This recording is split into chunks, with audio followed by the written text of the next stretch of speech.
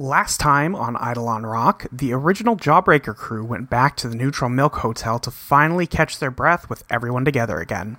Christina and Harvey got some alone time to tell each other how they felt, Virginia tried to apologize to Valerie, and Sabrina called a meeting to discuss the construction of something to replace the estate and the neighborhood.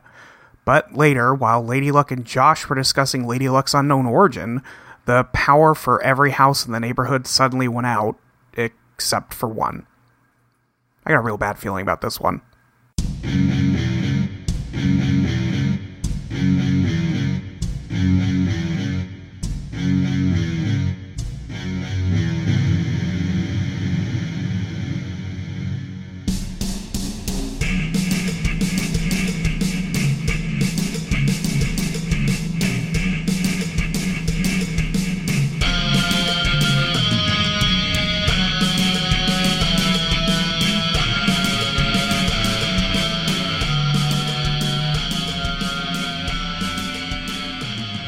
Virginia. Yeah? Do you think that everything's going to be all right? I hope everything's gonna be alright. I heard Josh and Lady Luck talking about Michael before. And I mean, I think I knew, but it's hard to think about me having control doesn't mean I'm completely disconnected. Yeah.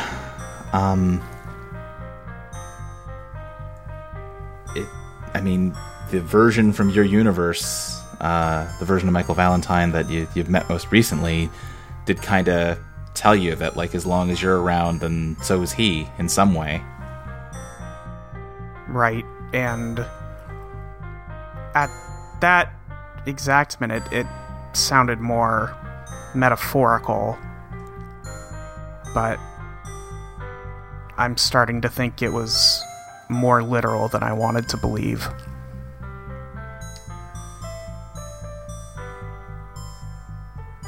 What are you gonna do?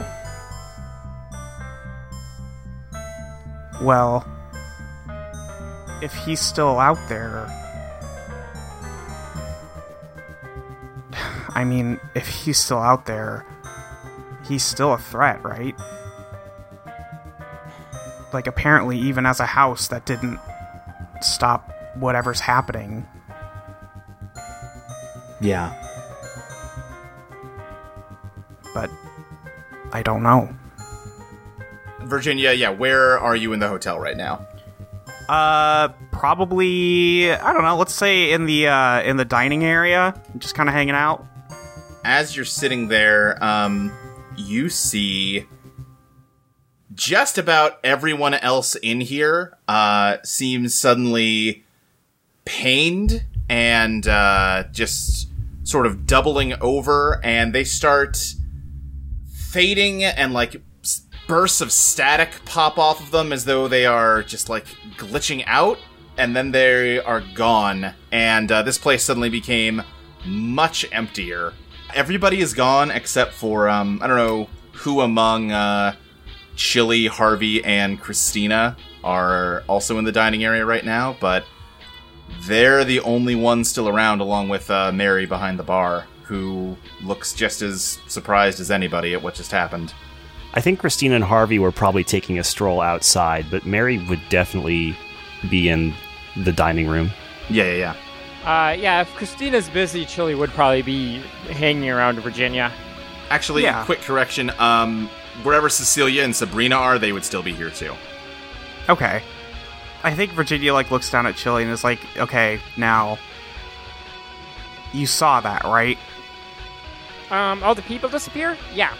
Uh-huh. Okay, good. I think she looks over to Mary and goes, Mary, do you know what that was? Not off the top of my head, but I can maybe try and figure it out. Mary's going to use her Eidolon.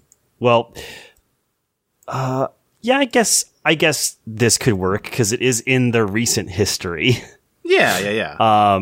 she's going to try and use her Eidolon to dredge the... I guess this would be a dredge the undertow and figure out like what just happened. Like, where did everyone go? Here? Yeah, give me that dredge roll.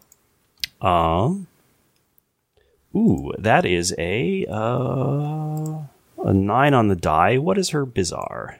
It's got to be more than 1. It's 2, so that's an 11. Okay, then you immediately realize everybody who's still here, and you can sort of feel out, like, throughout the hotel, everyone who did not disappear is somebody who is from the original universe, or was a master of a house in the neighborhood. Bartholomew's gone, Lisa's gone, Howie's gone, but those were all people that were, like, residents of a universe that technically belonged to somebody else.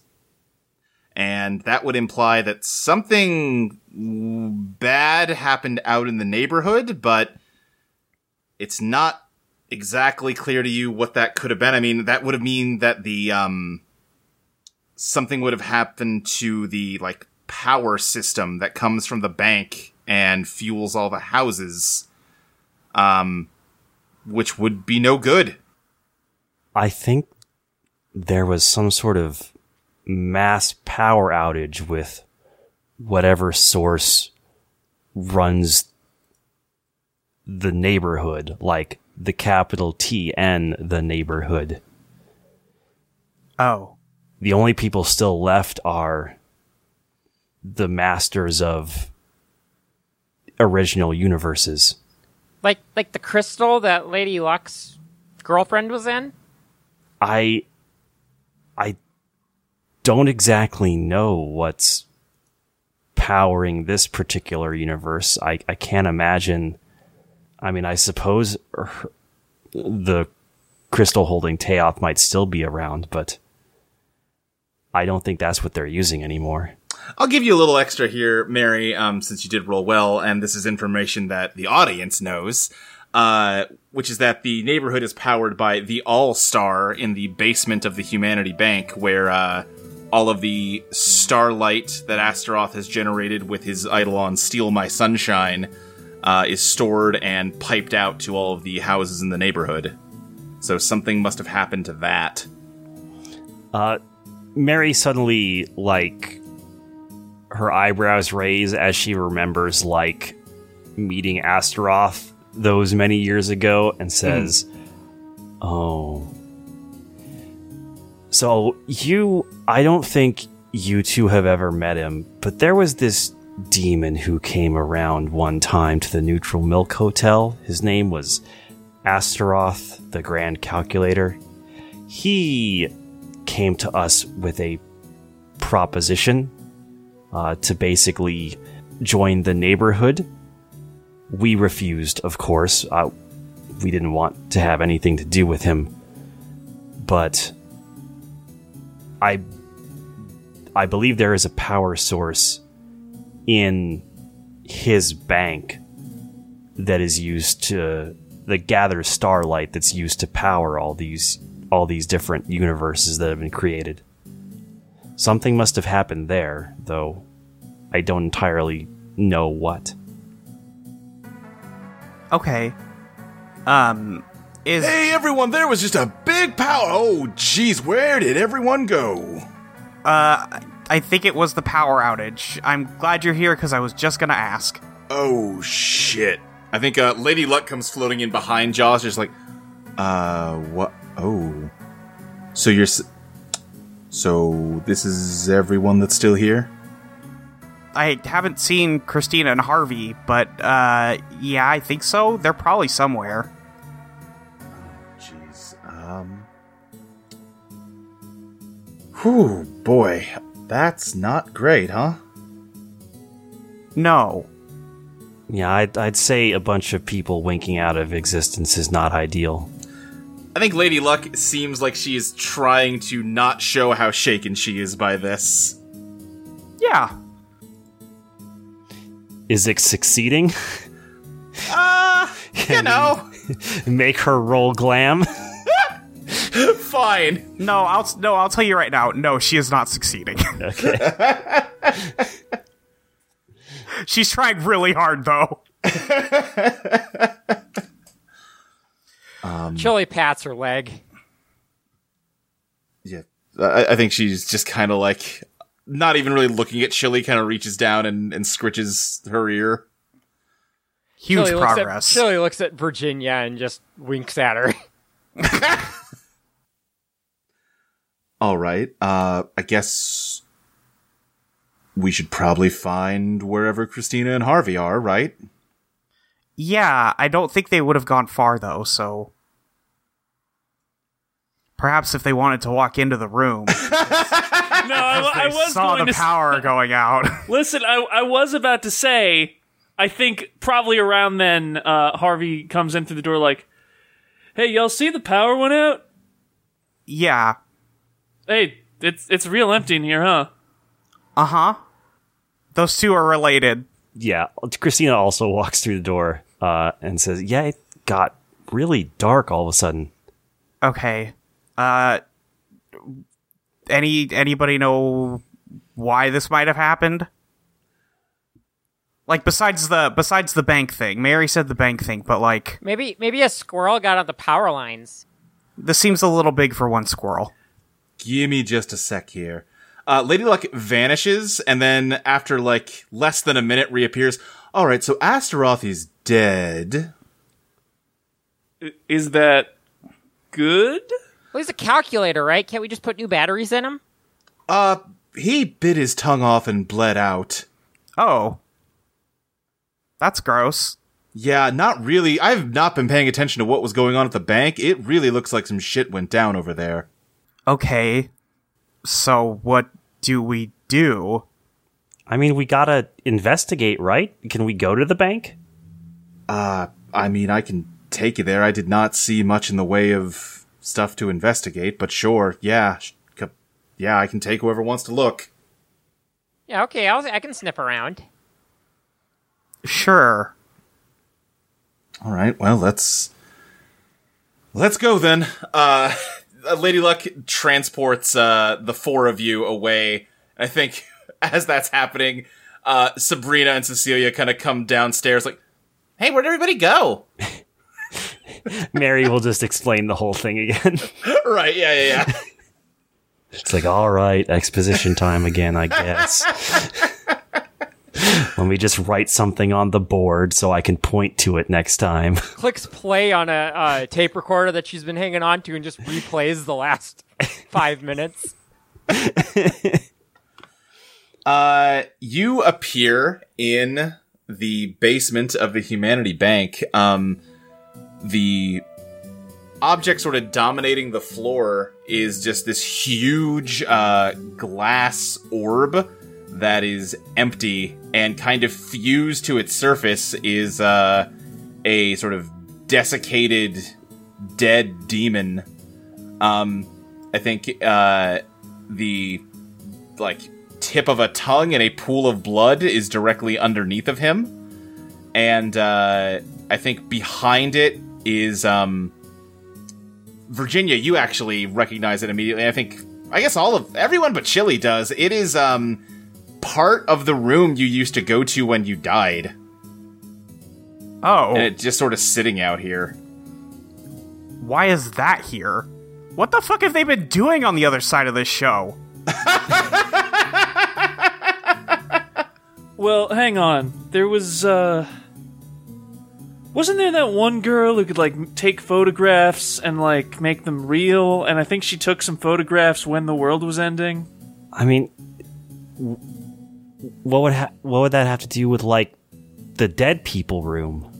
I don't know. It was kind of a mess in there by the end of it. I guess it's also possible that, there could be some weird time shit going on, or maybe they just kind of hastily remodeled this place from the ruins of the estate, which would be, very thematically potent, I'm sure.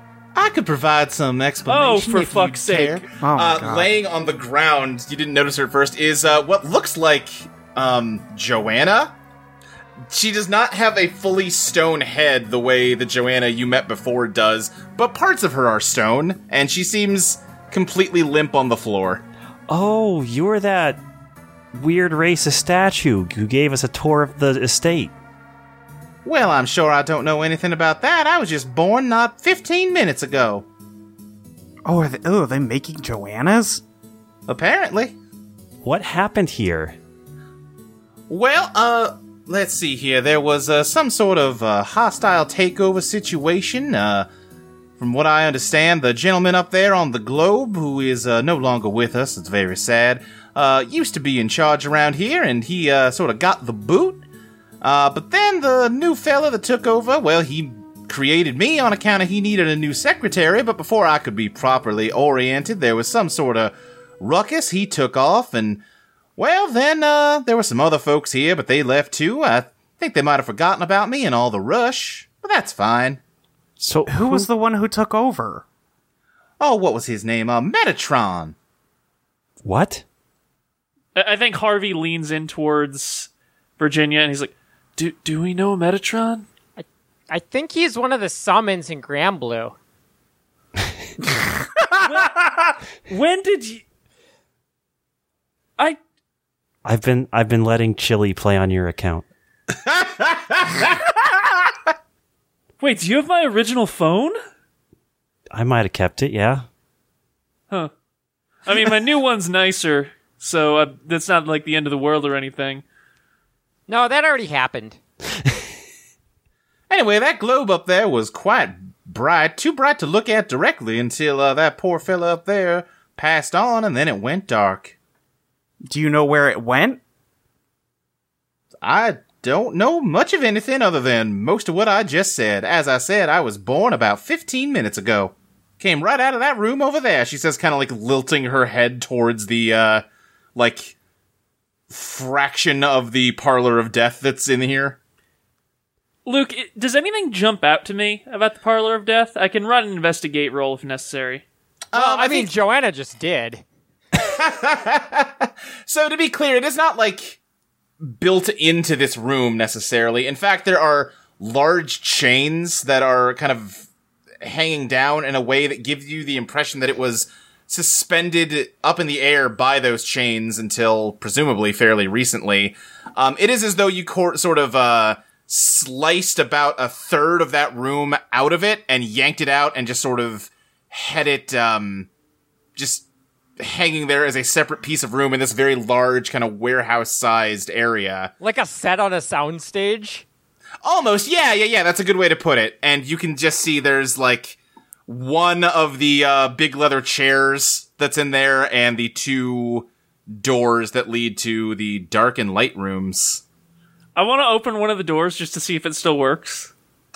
Yeah, I think you open up the door to the dark room and, like, 3 mailer daemons just kind of tumble out of it. Woohoo! I'm alive! Hey, me too! Congratulations! Yeah! Wow, this really brings me back. They go skittering off. Okay. Is there anything, like, overhead? Like, is the other 2/3 of the room still suspended?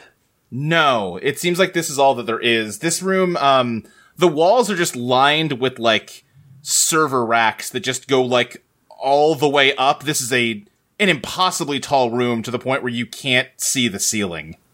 So do you think this thing was that All-Star that Mary mentioned? Oh, yes, I believe that's accurate. Yes, this globe here, I believe that's what they were calling it, the All-Star. I guess if it's out, that explains why there's no power. Do you know where the power went, Joanna? I couldn't rightly say. I think it might just be gone. I mean, it's starlight, so maybe it just kind of, like, oozed out. No, it was in there before, and it just sort of flickered out like a, what do you call it, a light bulb. Is there a way to, like, repower it? Well, I'm not entirely sure, but from what I understand, you would need that gentleman up there to be alive again. Okay, well, I'm not really interested in that, so... Yeah, I kind of don't want to bring a demon back to life. They mostly seem like they suck just as much as the angels did. Yeah. The non-Virginia angels. You don't have to qualify it, Christina. It's okay. And it energy shouldn't just be able to, like, disappear, though. It had to have gone somewhere. Well, I'm afraid I couldn't speak on it any further than that. It's not my area of expertise, as is everything else. Well, I mean, maybe we can try and track down whoever killed him. I mean, if they killed a demon, they're probably not entirely 100%. Oh, he killed himself. What? Oh, yeah, that Metatron fella just fused him up there so he wouldn't cause no trouble, but apparently didn't account for the possibility he could bite his own tongue off. That? Why would he kill himself? Well, I'm not entirely sure. It might have been something to do with the fact that he was just not feeling too good about being trapped on a globe for eternity. Yeah, that's, All right, yeah, I guess that makes sense. also very much could have been a if I can't have it, nobody can situation, you know? He was giving some sort of dramatic monologue, but he was very weak, and I could not hear him very well from the ground, but I believe it was something to that effect, yes. Okay. Well, This is a lot of fun because the listeners know all these details already, but that episode won't be out for months after this recording session. god damn it. On that note, should we, like, get a new generator made? I feel like we should probably do something about this, right? Well, shouldn't the new guy who's in charge now fix this? Isn't that his job? Yeah, where can we track down Metatron? Well, I think he went with Pazuzu to go deal with some sort of labor dispute over at the mail-in center. Pazuzu. Labor dispute. Are they busting strikes? I believe it was something along those lines. Yes, I think I heard something about a riot. And we missed it? Well, maybe we haven't. You know, that's a good point. Hey, Lady Luck! Yeah, what's up? Can we go to the place where the riot's happening? I mean, it's less than a block away. Are you really going to make me teleport you? I mean, I'm not gonna make you. I don't think you owe me a favor anymore, but, you know, it'd be convenient. You would burn your favor on that? No, I burned my favor on, like, being alive and in one piece again, I'm pretty sure. I guess. Did I? I have no idea. Look, yeah, fine. Let's go check out the distribution center for the post office. She snaps her fingers, and suddenly you feel that you are, like, ankle deep in blood. Oh, Wah! that's unpleasant. As there are just, mailer demons cheering and yelling everywhere, and they just have a guillotine going. I've described this a couple episodes ago, but Pazuzu is just sort of an infinitely long sort of serpentine creature with an owl head, and they are just treating the guillotine like a cooking knife to just chop his neck forever. Now, Luke, if I were to surreptitiously just kind of, like, dip a finger in that, give it a quick taste. Oh, no. How is it? Good vintage? How do you feel about owl blood? I don't know. Is it better or worse? You're the one who invented vampires in this set. You're the blood connoisseur. I will leave it up to you. Do you feel smart to have just done that? Randomize my reaction. I'm rolling it. No, Iris. Owls are very stupid. All right, I got 2 on a d6, so I'm thinking... Based on the vampire rules of the Twilight universe, it is not as satisfying as human blood. Yeah, I don't think Harvey loves that blood. Yeah. Great. Chili's like, it's okay, but I'd rather have the meat. Virginia picks Chili up and is like, maybe we shouldn't have you stand in this. She, like, shakes her paws trying to get some of the liquid off. Uh-huh. Yeah, we're gonna need to take some really hefty showers after this. Yeah, this is gross. Can we leave? Chili's already working on it, licking her paws. Well, I mean, we came here. We should probably try to get at least some information. And she's gonna. It looks like the workers won. Yeah. Hey, mailer demons.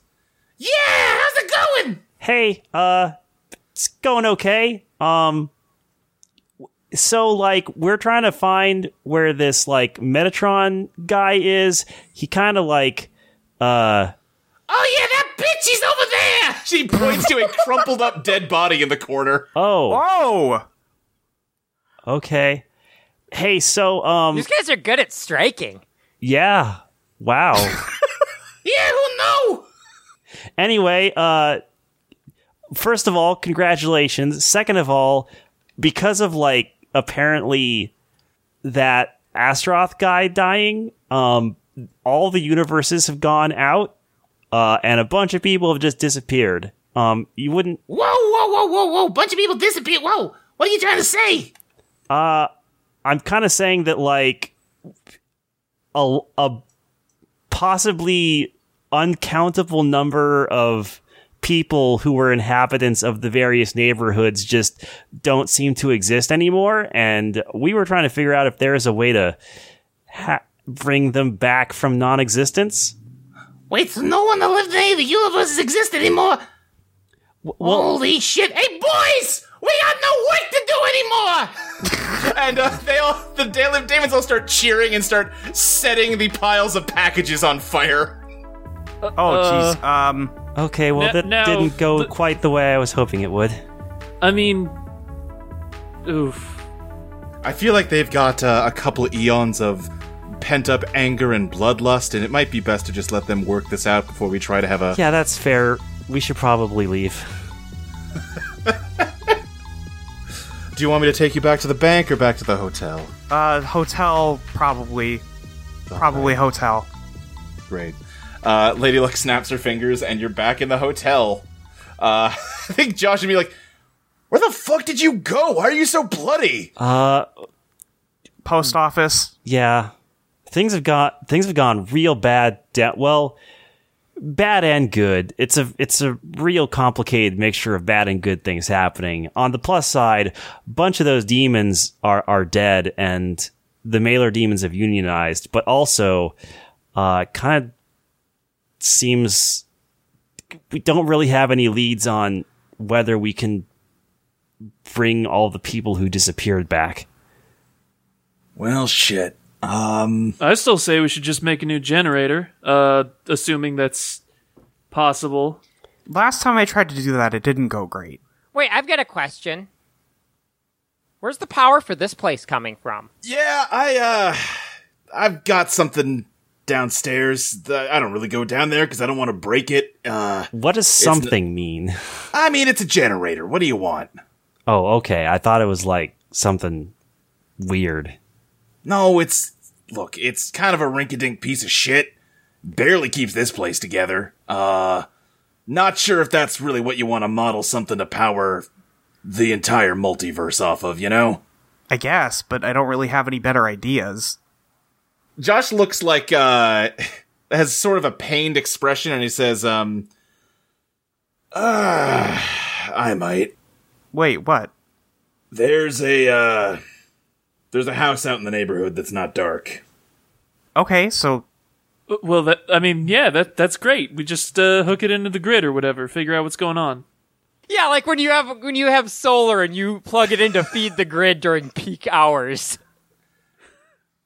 I don't know if that's gonna work, but if you're looking for a model to base something bigger off of, that might be a better bet than whatever I managed to slap together.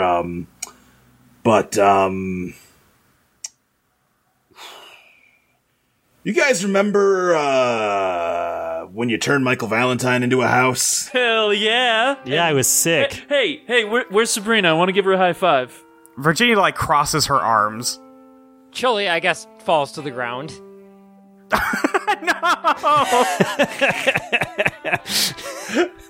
The alternative is that Chili's just squeezed really tight. That might be better, honestly. No, not like that. Yeah, well, apparently he's out in the neighborhood, and he's got power. Huh. Alright, so I guess we're gonna rummage inside the insides of Virginia's dad for an energy source. Oh, don't say it like that. That's gross. I know. Yeah, I can, Has he been out there the whole time? Apparently. I didn't know about it until not too long ago. Talked to Lady Luck about it just before all this happened. He's not, like, doing anything, though, right? He's just chilling? far as I can tell. I haven't been out there, myself. He's definitely got some stupid fucking scheme. I don't believe he would just chill. He might not have a choice. He's a house. Yeah, but if he's a house working on Undertow logic, then there's gotta be somebody in that house, you know? Yeah, it's him. Yeah, what if it's like a tinier house? What if it's like a haunted house, and it's like the house itself is the master of itself, and it's like some kind of weird Escher dimension? I don't like any of these ideas. I mean, I think he's just a house. I guess that's an idea I'd be okay with. Well, I guess it's time to go find out. Yeah, I guess if he has power... We gotta at least find out why he still has power. Yeah, plus, I mean, like, we kicked his ass before. We can do it again. This is true. I think we've done it like 3 times, all combined. I guess. I don't know. Chili manifests dreams and just has her put a comforting hand on Virginia's shoulder. Well, that's very sweet. It'll be okay, Virginia. I'm not gonna let anything happen to you. Okay. Yeah, let's go find out why he has power. Alright, yeah. Josh, told me about where it is, so... I mean, it shouldn't be that hard to find. It's the only light out there, right? Yeah, so... I don't know, we all ready? No, but I don't think we have a choice. I think before you go, Mary says, I'll get some chocolate milk ready for you when you come back. Thank you, Mary. I can't drink that! Wait, no, it's pure milk. I think it might be pure chocolate, too. That's worse! No. I don't know. Get her some carob chocolate milk or whatever. Oh, yeah, give me a carrot. 1 carrot milk coming up. All right, let's do this.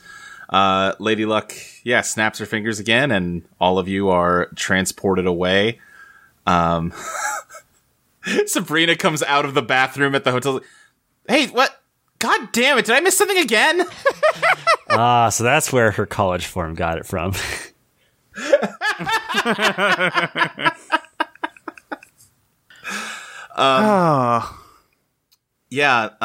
The 5 of you show up in front of a familiar house. Does it look like exactly the same, or is there some weathering going on since last we saw it? Like, how much paint has peeled off? I think it pretty much looks exactly the same. Yeah, it is a... Whether or not this is gross, but it's probably an organic being. I mean, there probably was already some weathering on it when last you saw it, but I don't think it's gotten worse. Yeah, it shouldn't have changed. Yeah, I would assume since it's, at least on a spiritual level alive, that it would, maintain exactly the condition it was in when he initially became it. Yeah, because it didn't kill him. He still he had thoughts, which is horrifying, when he got changed, so... Yeah, it's a real living nightmare. Let's go inside. Yeah. I think Lady Luck is just all of a sudden like, do we need to go inside to figure out what we're here for? We can probably just stay outside, right? Okay, you're being weird. I mean, normally power sources are inside the building. Are you scared of going inside an angel? Scared? No, scared. Why would I be scared? That's ridiculous. I am a goddess. I'm not... Look, I just think that we probably should just investigate the outside of it, and... if you're not scared, why don't you go in first? Because we don't... I'm gonna be honest, I've tried the looking around outside. This place is impenetrable. Chili, do you want me to put you down? No! she still has so many years left to live! Harvey, no, that's Jesus not... Christ! What? I don't get it. Only if you want to. That joke is not appropriate, Harvey. Virginia, looks at Harvey and then, holds Chili a little bit closer. Don't say that! I don't get it. Somebody explain it to me. When we're not doing an investigation, I will, I promise. Look, alright, am I feeling some kind of weird emotion that I'm completely unfamiliar with and it's kind of wigging me out a little bit? Sure, but I don't see why that would mean I'm scared. Then go inside. Yeah. Door's probably unlocked. See, considering the thought of going inside is amplifying that weird feeling that I don't care to experience. Oh no, did we give you anxiety? Harvey's just gonna open the front door. Yeah, Christina's just gonna go up there. Oh, God damn it. Chili sends Dreams to pat Lady Luck on the shoulder. She slaps Dreams' hand away. Don't patronize me.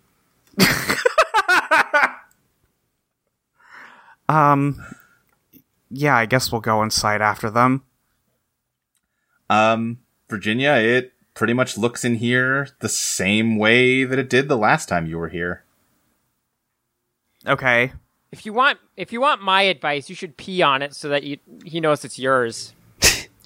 I am not gonna do that, but I will keep it in mind if I change my mind later. Okay.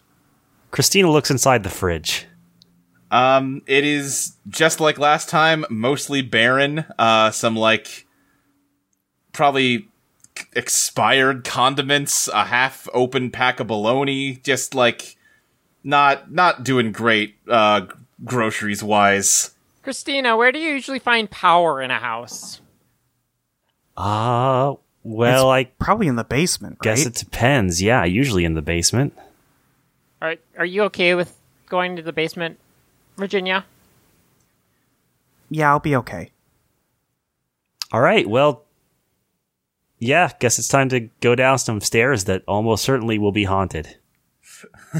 you know, if you need to hold hands with somebody to be a little more courageous about it. Oh, yeah, absolutely. Chili holds a paw out. Yeah, I think Christina sort of grins at Harvey and then takes Chili's paw. Yeah, you head down into the basement, and it looks like what you know it looks like, Virginia. Is Fraser's corpse still here? No. Okay, well that's good at least. Probably? Yeah, because I guess I should say, the last time you saw it, it was in a state of extreme disrepair, and none of that is still here. Because, oh yeah, keep in mind, that happened in the actual house, not the Michael house. You know, that's a Right. good point. Okay, but there's no, power source in here or anything that's, immediately obvious? Not that's immediately obvious now. Should be a fuse box somewhere, I would assume. Yeah, I think you can probably find a fuse box on the wall, kind of in the back towards, where the water heater is. I mean, if there's a fuse box that, suggests he's getting power from outside of here, but that can't be right. On the one hand, this would be easier if I still had Iron Spy, but on the other hand, don't really want to get trapped underground again, so... Yeah, no, you shouldn't... No. I guess we could check his bedroom, but I don't know where else he would have something that would fuel his own... Do you think it's being powered by him? Like, his spirit or whatever? Oh, like an angel thing? Well, just because the other houses are just houses, right? But this house is, him. So, as long as he's alive, maybe it has power, because it's... I don't know how this stuff works, but... Oh. I get what you're saying. Maybe. I don't know. Let's see if he's upstairs, just so I know he's not. Yeah, you head upstairs and check out his bedroom. He is not there, but there is just, a chair in here, the kind that you usually wake up in when you exit a universe. Yeah. Okay, well... Does it smell like he's been here? The entire house smells like him. I suppose, yeah. I could, take a seat and see what happens? That sounds dangerous. Yeah. Harvey, we just got you back. We can't have you being, possessed or something. Yeah. It's not gonna work. What? What? You said it wasn't gonna work. Yeah, I did, huh? Yeah, what do you mean? I'm not sure. It just sort of came out. Oh, that's scary. Are you okay? No. And that's new. Do you want to hold me? No. Okay, sometimes that helps. I feel like you're just trying to use this situation to get more attention. Wow! I'm trying to help! She is a very good emotional support fox. Alright, I apologize if that was rude. I'm a little on edge right now. No, that's okay. That's okay. Do things that feel familiar to you. Ah, damn. Alright, I suppose that was deserved. I was being serious.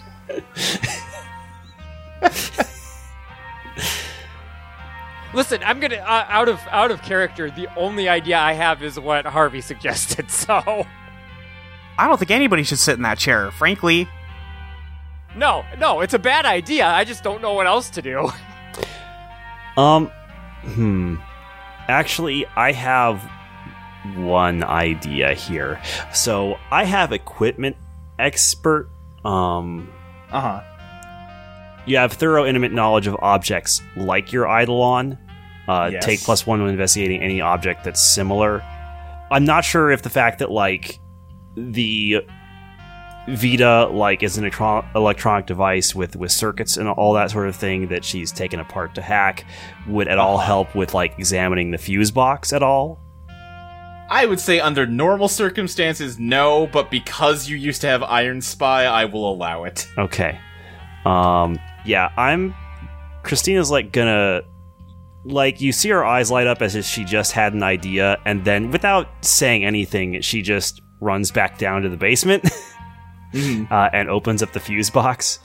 And then... Oh, good lord. 2 1s, are you kidding me? I'm gonna re-roll that. Jesus! Oh god, that's not any better.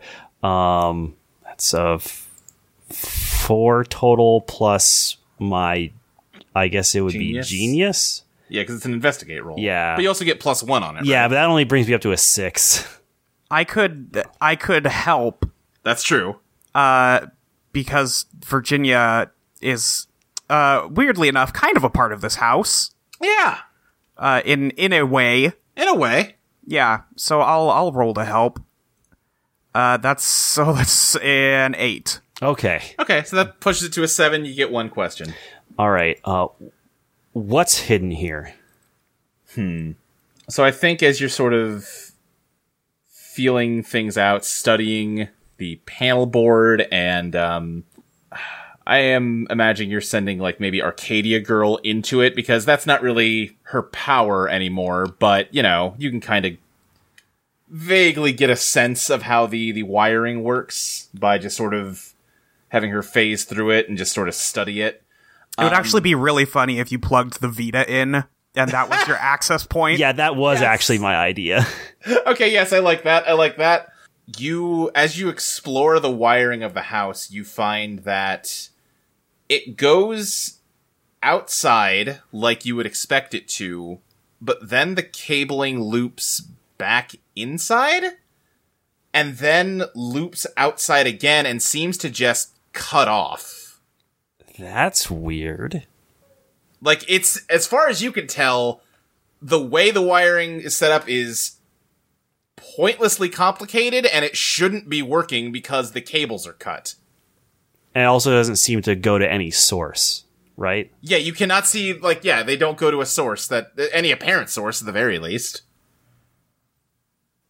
Yeah, I guess Christina just, like, disconnects it and puts the Vita in sleep mode and just sighs in frustration and goes, this house doesn't make any goddamn sense. The wires don't go anywhere. Well, they do go somewhere, but, like, not to anywhere that gets power or powers anything. Alright, great. So the entire reason we came out here is pointless. There's nothing we can learn. Why don't we just get the hell out of here? It's some dumb angel magic bullshit. Between Josh and Virginia, I bet we can figure it out without being here. Yeah, I won't say that I'm not a fan of that plan. I think sometime when you're ready, it would be good to maybe talk about how you're feeling right now and, like, what that might mean. But Not right now. I think instead I'm just going to bury this entire experience as deep in my memories as possible. Yeah, I'm sure that's a real healthy thing to do, I can say from experience. Yeah, I mean... Great, love to hear it. It is a very human reaction, though. That's not... Can we go? Christina, who isn't paying attention to that argument at all, because she's just still trying to figure out how any of this works. It's a puzzle to solve. Come on, guys. Yeah. So, well, I do want to figure out what the hell's going on here, but it might help to have at least Josh come with us next time. He's the closest thing to what Michael is that we have around here. Are you sure? Well, I mean, you have the blueprint now, right? Like, you have the impression. We don't have to stay here to study it. yeah, I guess. I really don't think we're gonna untangle this by staying away and just engaging with it at a distance, you know? Like, yeah, this guy's fucking weird, and I will concede that this place is very creepy, and I do feel like there's a skeleton going to pop out at me. Although I guess there's more danger of that if we were outside when you think about it. But I don't think it's going to get better if we just don't examine it any further, you know? Hey, Luke, can I do some sort of, like, investigation to try and figure out what else is weird about this place that might give us an idea of what to look at? You can give me a Dredge the Undertow. Okay, well, I got a 10. Well, Chili, you can very distinctly feel that this house is alive, and it knows that you're here. I'm trying to think of what more I can give you because you rolled a 10. You can distinctly feel like... I think you can feel the energy in the house, in the wires, and...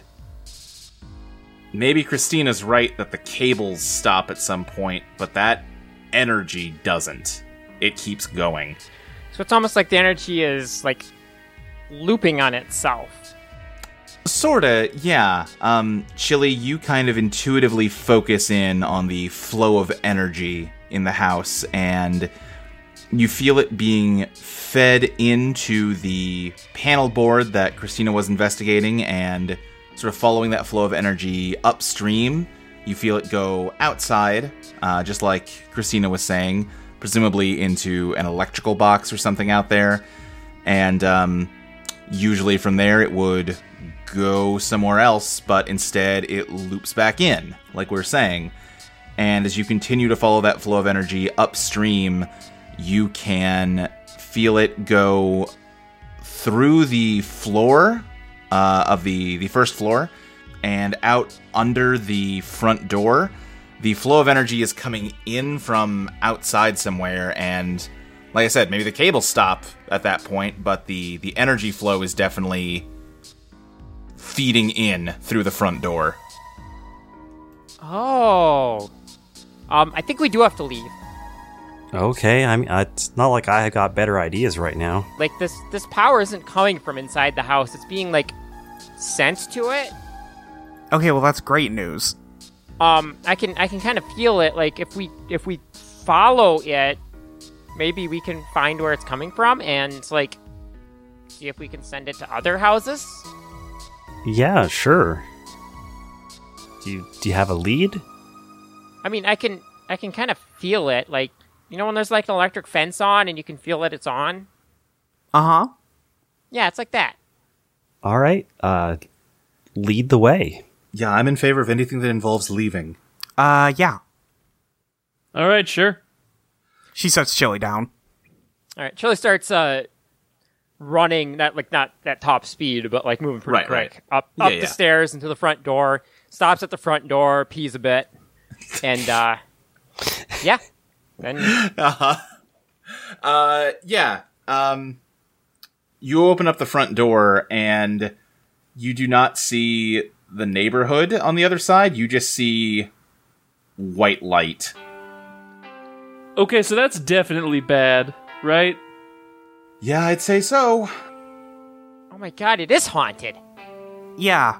I mean, is that where the energy's coming from? Does it feel like that's the energy? Yes. I guess it is.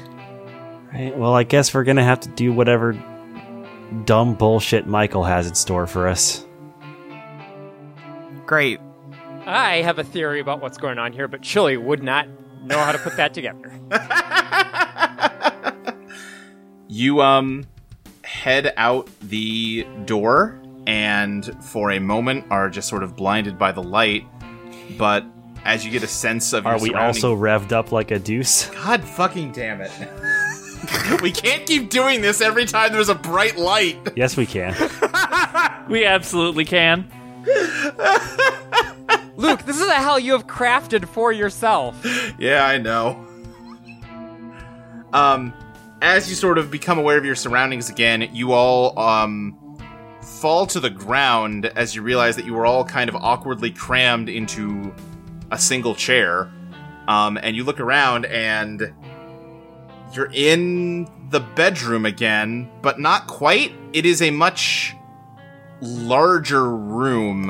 The furniture is all the same. It's just like spaced out more because the room is about several times the size it was. It looks kind of silly. Like all the pictures are like way too low on the wall and there's just a bunch of empty space above them. Oh, no. This is bad. I don't like this. Oh, this is an infinitely nested house loop, isn't it?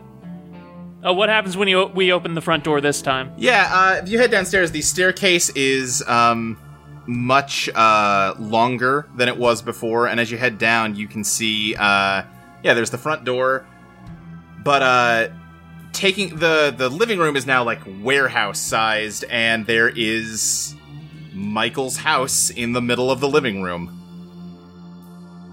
Man, what the fuck? Okay, now I have anxiety. Yeah. Yep. I'm gonna try opening both the front door of the outer house and the front door of the inner house at once. Wait, hold on. If we just walked through the door of a house and ended up in a chair, does that mean we were in a universe already?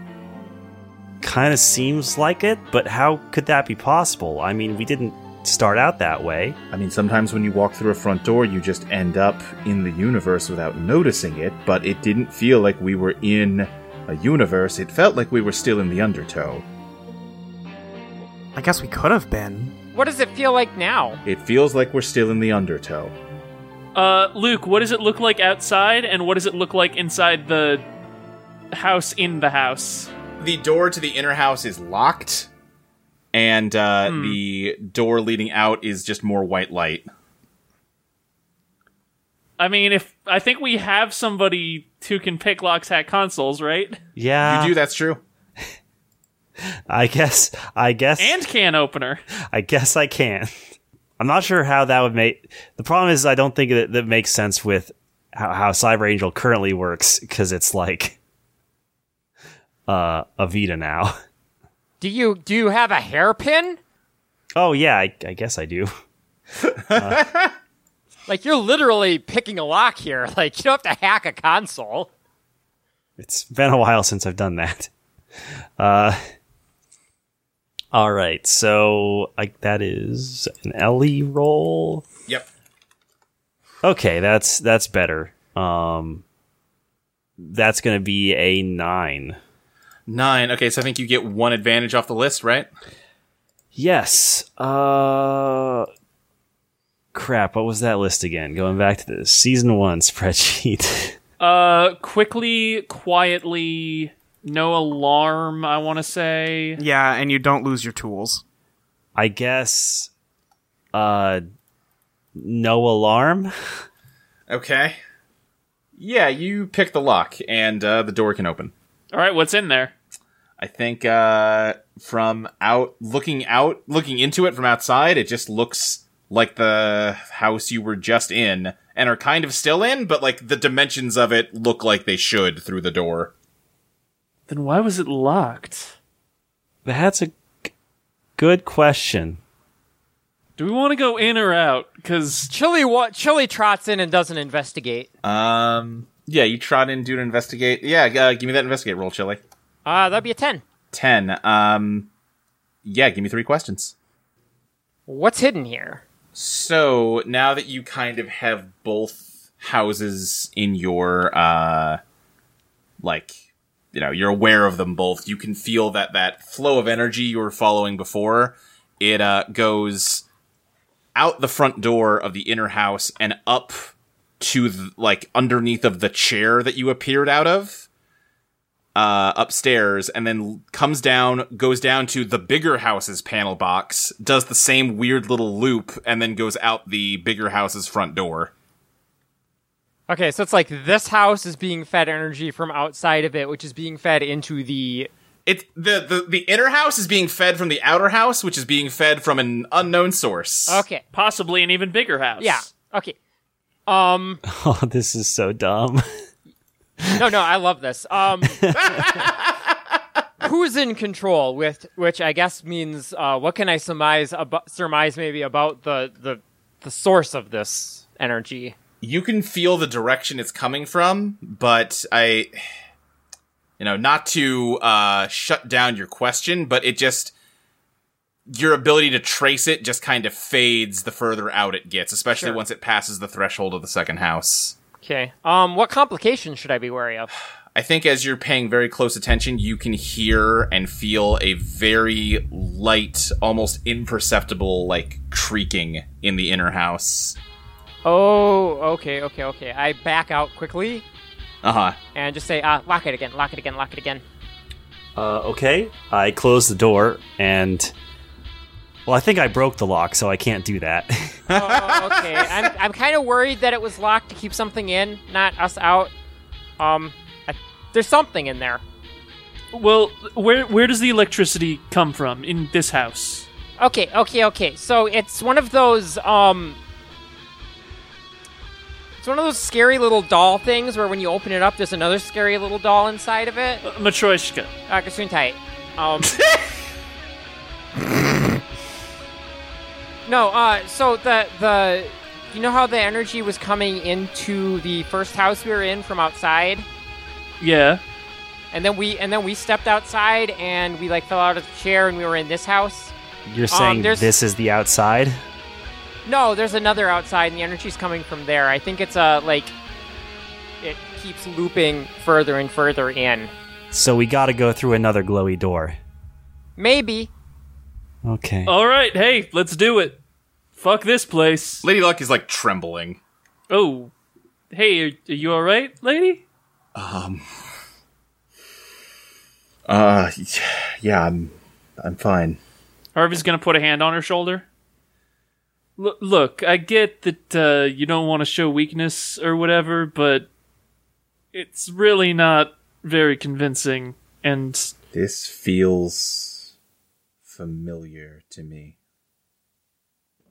But you don't remember why? No. Oh, that is scary. Honestly, probably the most unsettling thing I've heard so far. You guys are probably not helping her right now. I guess I don't know how we leave at this point, but do you want to, you don't have to keep following along with us. Can you teleport? No. I think you have to come with us then. Yeah, I would... Listen, I don't know if it's going to be better, but it's not here, so yeah, it's, yeah. Chili jumps at her, into her arms to see if she'll catch her. I think, she almost doesn't, not out of, spite or anything, but because she is, too absorbed in her own, thoughts, but she kind of catches you at the last second. Yeah, Chili just kind of, snuggles up to her, I guess, and, tries her best to exude a comforting aura. Lady Luck, gives in and just kind of gives you a little squeeze. It'll be okay, you've got us here with you. Let's, keep moving? Yeah. Let's go. Harvey, I think I will hold your hand this time. Thanks. I actually appreciate that also. Yeah, have an exit buddy. Yeah. And I guess we're going out the door. All right, you are once again bathed in light and are unable to see anything. I avoided saying the phrase this time. Smart. Hang on. I need to look something up. Okay. No, I'm thinking of remain in light. Never mind. Fuck up. Yeah, everything just kind of goes white around you.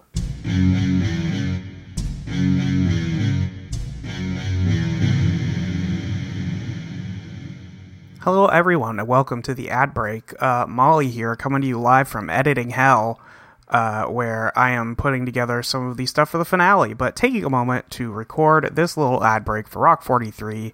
Thanks, everyone, for being here. Hell of a day.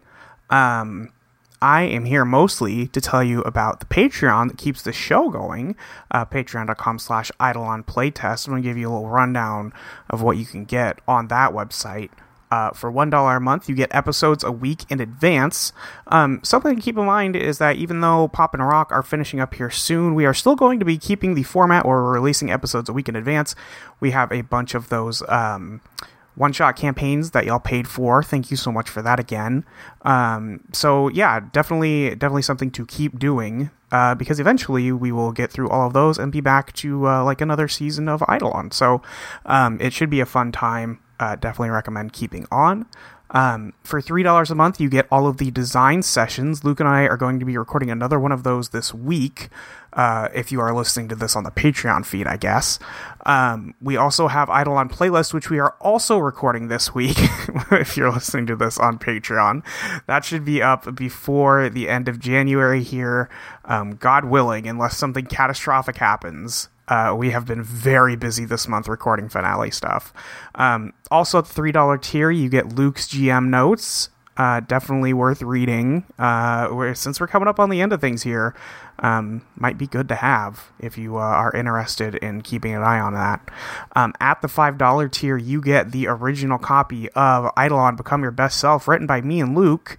You could play that with your friends. It's the old Powered by the Apocalypse game that we're playing here now, but it's pretty good if you ask me, and clearly you think so if you're listening to this episode. So you should play it, you should tell us about it, you should send your feedback to eidolonplaytest@gmail.com if you have ideas, or at least ideas about things we could fix. And I don't want original ideas, I don't want to steal your ideas, thank you.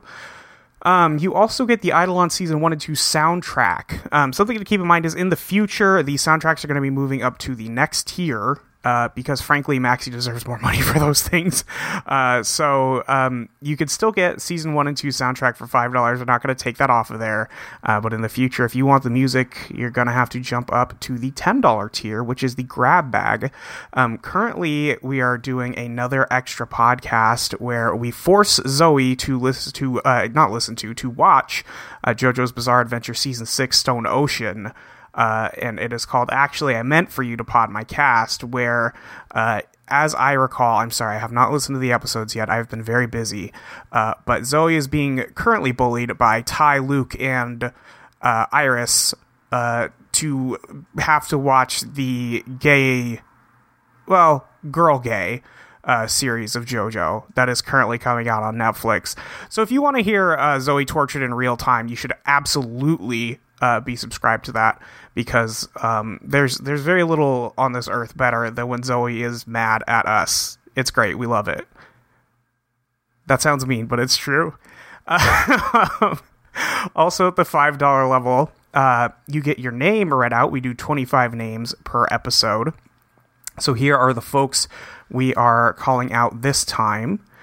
We have Parrish, Sarah Wistful Stargazer, Smokey, Bizarre Logo, Zach Weatherford, Mary Painter, LV, Freebie, Transbutch Joey, Theodore Beauregard Mann, May Lover, Shoban Peridot Rose, Hannah, John Brownlee, Virgil Purcell, Propagable, Black Album 22, Tabitha Spokes, AJ, Kyle Wayne LaCroix, Gray Aster, Becky Scott Fairley and George Soros, Pete Shaka, Hazel Miller, and Kenning.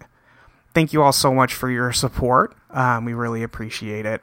Thank you to everybody who's been listening the whole time. Honestly, we are coming up on the end of something that we have been working on for 2 full years now, and that's wild to think about. So, thank you. An extra thing is, if you are listening to this episode on the free feed, you are nearly out of time to submit your voice clip for the Everything Will Be Alright cover that Maxie is writing. So please make sure you get that into eidolonplaytest@gmail.com. Just a reminder, those need to be in by February 1st or you will not be in there. So please make sure you do that if you are interested in doing that. If you can't give us any money on Patreon, completely understandable. Please tell people about our show. Leave us a little review. Tell your friends that you're listening to the best podcast on the internet and nobody knows about it and the people need to know about it. Yeah, I'll stand by that. That's true. And I think that's pretty much it for the ad break. Luke, if I forgot anything, feel free to add it later, but I think I'm pretty much good. I'll let you all get back to our silly little episode here. Bye!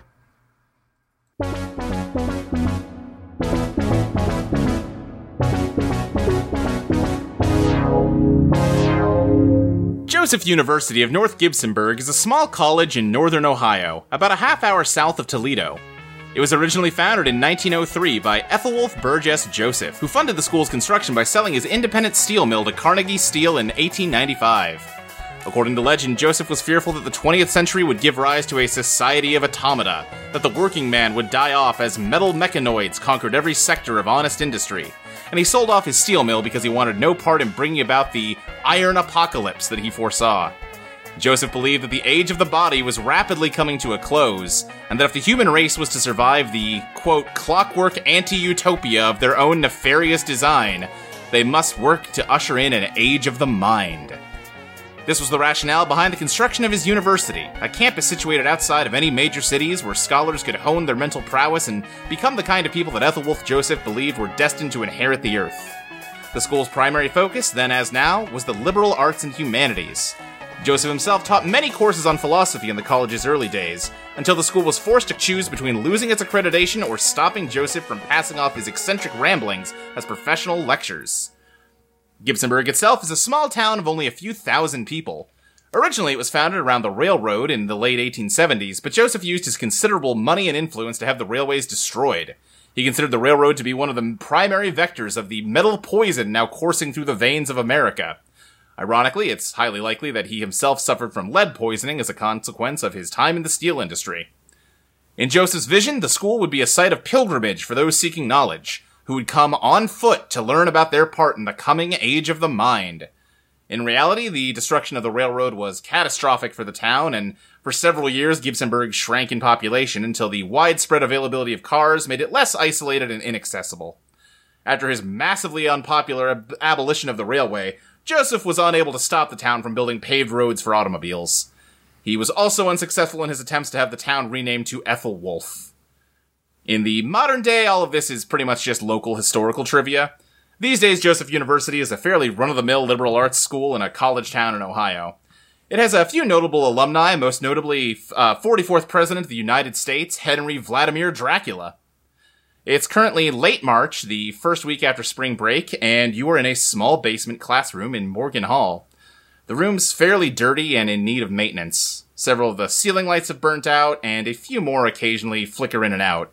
The harsh, sterile light from what bulbs are still working mixes oddly with the sunlight coming in through the dusty ground-level windows near the ceiling. 2 dead cockroaches are in the back corner near a cluster of unused desks. Whoever's job it is to clean them up hasn't been around in a while. There's a mildewy scent in the air that you had mostly gotten used to before spending a week away from class. You are all in Professor Harvard Godlove's class. What do you teach, Professor? Well, I teach drama and playwriting. I actually used to be a playwright myself, had a few local successes, but more recently I've been taking a break from that whole thing. Came back to the old hometown, trying to instill a love of the arts in a new generation. Yeah, unfortunately, you have a grand total of 3 students in here. You have Jenny Calvert, Holly Wilson, and Christina Masters. So that's not great for spreading the love of, the stage. Listen, Obviously, it's a small start. Lots of things are, but if we can just get one real good production together, really light a fire in the student body, I have high hopes. Well, great. Yeah. Students, how closely are you paying attention to the lecture versus doing something else? Christina actually is paying attention, but to be honest, and she hasn't really told this to the teacher yet, she's not really here for the performing arts. She's mostly trying to get inspiration for her visual novel.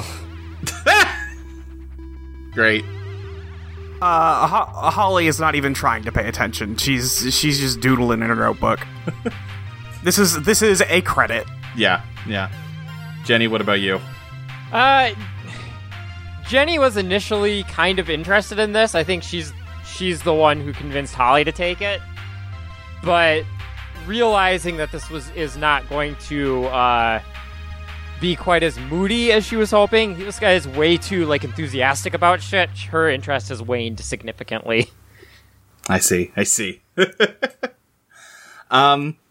Yeah, I think the lecture kind of just goes as usual. Professor, you're doing your best to, engage your admittedly small class, when suddenly you hear a loud telephone ringing. Do I recognize that telephone? It pings something for you in the back of your head. I'm just gonna take 5, everybody. I need to go take this real quick. Take what, Professor? Sorry, I have a phone call? Professor, you're not supposed to have your phone on in class. Now, Jenny, listen. I've let it slide for the 3 of you enough times, haven't I? He does kind of have a point. Now, that's true. I also don't hear a phone. Maybe is it on vibrate? Do you have it on vibrate? No, it's definitely ringing loudly, and also it sounds like an old-fashioned telephone, the kind that actually has a little bell. I don't hear anything. Okay, no, you should definitely go get that. Maybe you should go to the nurse's office instead. No, go get the phone. Go get the phone. I'm gonna check for the phone first, and then depending on how that goes, might be nurse's office and call class early time. So Jenny whispers loudly to the others, "I think he's having a psychotic break." Okay, I would appreciate it if you waited to spread rumors about my mental state until I left the room. Everybody, take 5. I will be right back. And I'm gonna go check out that ringing.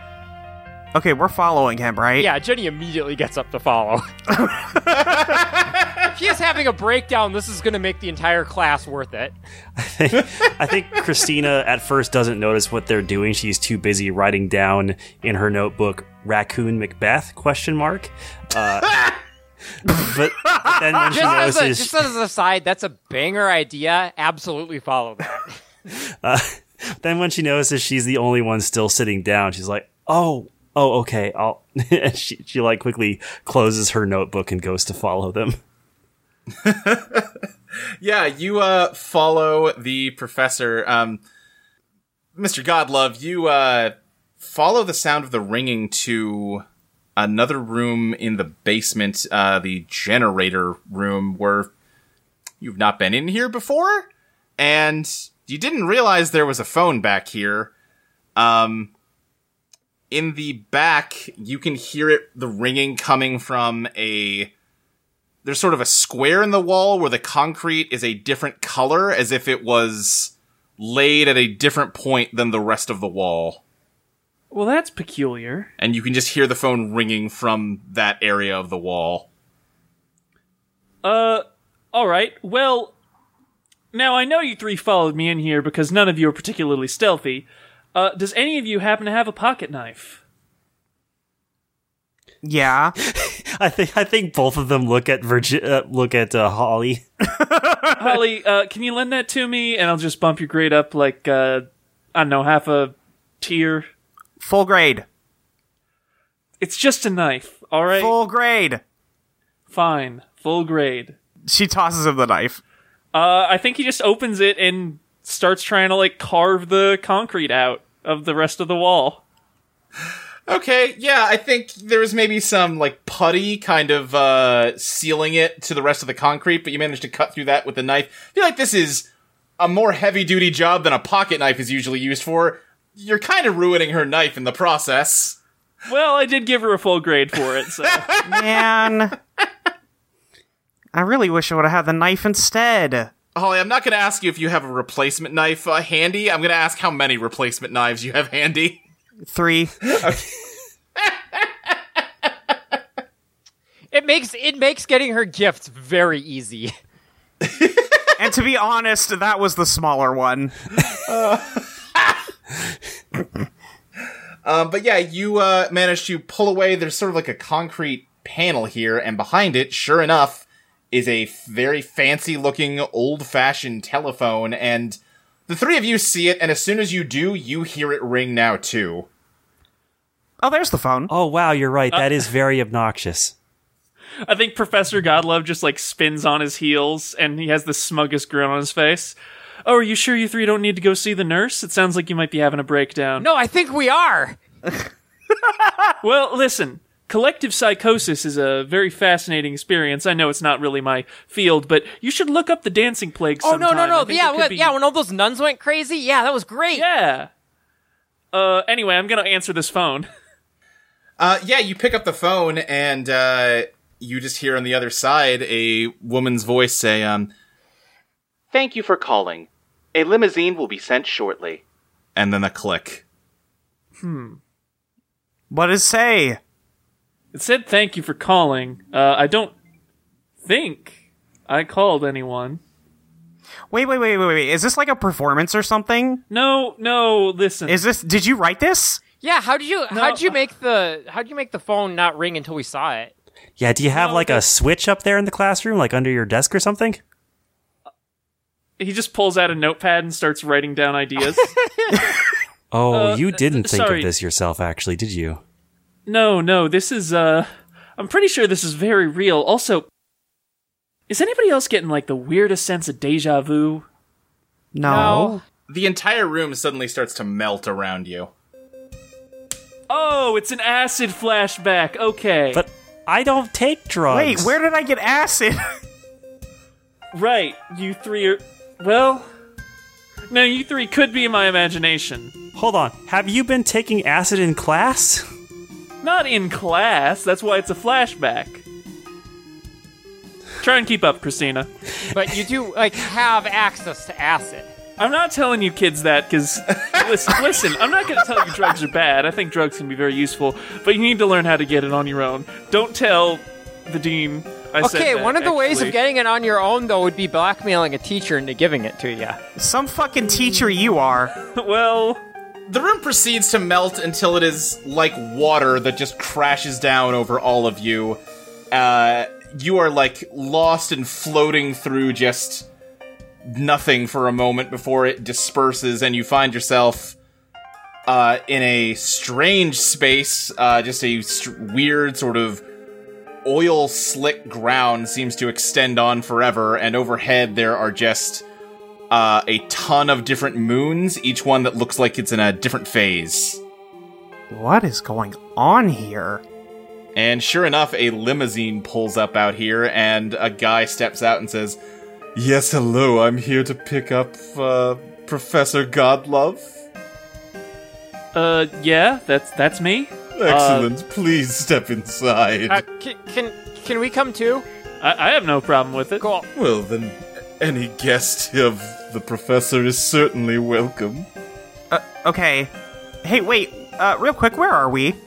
Oh, of course you're in the Undertow. And that is?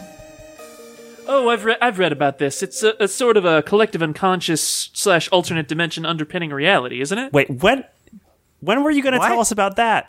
Well, I didn't think it was real. I thought it was just like a metaphor. Oh, but that'd be such a good thing to use for plays, though. Instead, you kept telling us about Hamlet. It's about a boy who's sad. Okay, no, you were significantly understating the complexity and the cultural significance of Hamlet. If Hamlet's so good, why has it never gotten a sequel? It did get a sequel. It was called Hamlet 2. It had, like, Jack Black or something in it. Okay, well, I'm glad to know Jack Black exists in this universe still. Holly, like, shrugs and goes, like, I kind of like it when boys are sad. I don't know. Everybody in the damn car. Yeah, before too long, you arrive at the estate, an impossibly large mansion, seemingly the only structure out here in the Undertow at all. Professor, this all feels bizarrely familiar to you as the driver introduces you to the head butler of the house, Joanna, who in turn introduces you to the master of the house, the great Ron Wee, who seems to know you? Listen, he's not ringing any bells, but... This is some weird rich people shit, isn't it?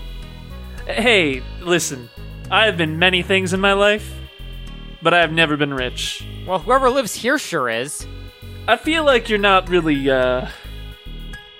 getting the whole concept of, metaphysical sub-reality. Right, because that's just made up stuff for, philosophy majors to feel important. I mean, if it's not real, then are we just having some collective psychedelic freakout? You are not. Oh, okay, yes. Ron Wee's here. Ronnie, why did you bring us here? I didn't. You brought yourself here. Yeah, no, I remember that. They said I, called a limo. I don't really know anything about that. It is very unsurprising to me that you are ignorant. Man, I'm really just getting it from everybody today. That was a pretty sick burn, actually. What did he do to you, man? He didn't do anything to me at all. Oh, is that the problem? Like, did you stand this guy up once? Joanna, why don't you show our guests to a room? Right away, sir. Yes, if you'll come with me, I can show you your accommodations. Is it one room for everyone, or, can we get separate rooms? She has already, shot off. What do you mean? I think, Holly tries to run after her. He's like, wait, what do you mean accommodations? Don't accept any food. They could be the fair folk. Oh, also, don't tell them your true name if that's the case. Oh, I'm definitely accepting some food. No, I'm definitely eating the food. One thing sort of leads to another. Joanna leads you into a room that feels like a bizarre, funhouse mirror version of your classroom, and you battle some monsters in there, awakening to your Eidolons in the process. Professor, what's your Eidolon called? My Eidolon is called 24 Karat Magic. It looks like a shining golden scorpion, and it obliterates my enemies with... I don't know, it's not really a Midas thing. It doesn't turn them into gold. It just kind of, poisons them, and it's gold-themed. Oh, yeah, it gives them gold poisoning. Yeah, basically. Alright, yeah, Holly, what about you? Holly's Eidolon is Sparks, and it kind of still looks like a, I guess it'd be more appropriate for it to kind of be like a flint and steel kind of situation, Okay. And, it does what it says it does. It blows stuff up still. Okay, yeah. Jenny, how about you? Yeah, my Eidolon's called End of a Life. It's a giant skull that shoots out corpses. What more do you want from me? Sure, that's fine. Christina? My Eidolon's name is Real Emotion, and it's a real physical hacked PS Vita. Actually, it's a hacked PSP. I'm so good with it that when I can use it, I can manipulate reality like it's a tactics RPG. Okay, yeah. You make pretty quick work of the monsters that you find in there, and upon seeing your Eidolons, Joanna remarks that she must have been mistaken, and you are not guests, but new servants, which is great because the estate has seen better days and could really use some cleaning. Well, listen, if I'm anything, I'm one of those masters like Ron Wee. She doesn't buy that. I'm not really good at cleaning. Oh, well, that's totally fine. I mean, it looks like you did a wonderful job in here, and we will... Tell you what, why don't we get you home, and you can come back here tomorrow for some employee orientation. How about that? Wait. Does blowing stuff up count as cleaning now? Yeah, honestly, if cleaning is what we did in there, I'm kind of cool with this. Yeah, you agree to become servants of the estate and end up back at home. It turns out that what you did over there had some effects on the world around you. You're no longer in a shitty, underserved classroom. You're in, like, a nice one now, Professor. And you have more than 3 students. You are, like, a successful drama teacher. That's lovely. Yeah.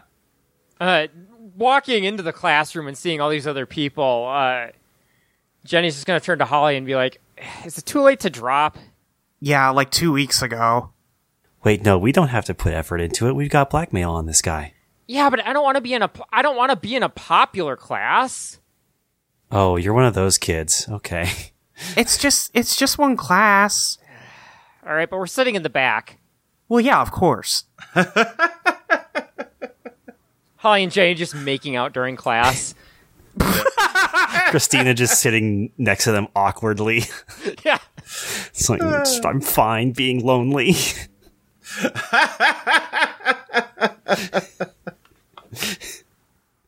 Doodling OCs.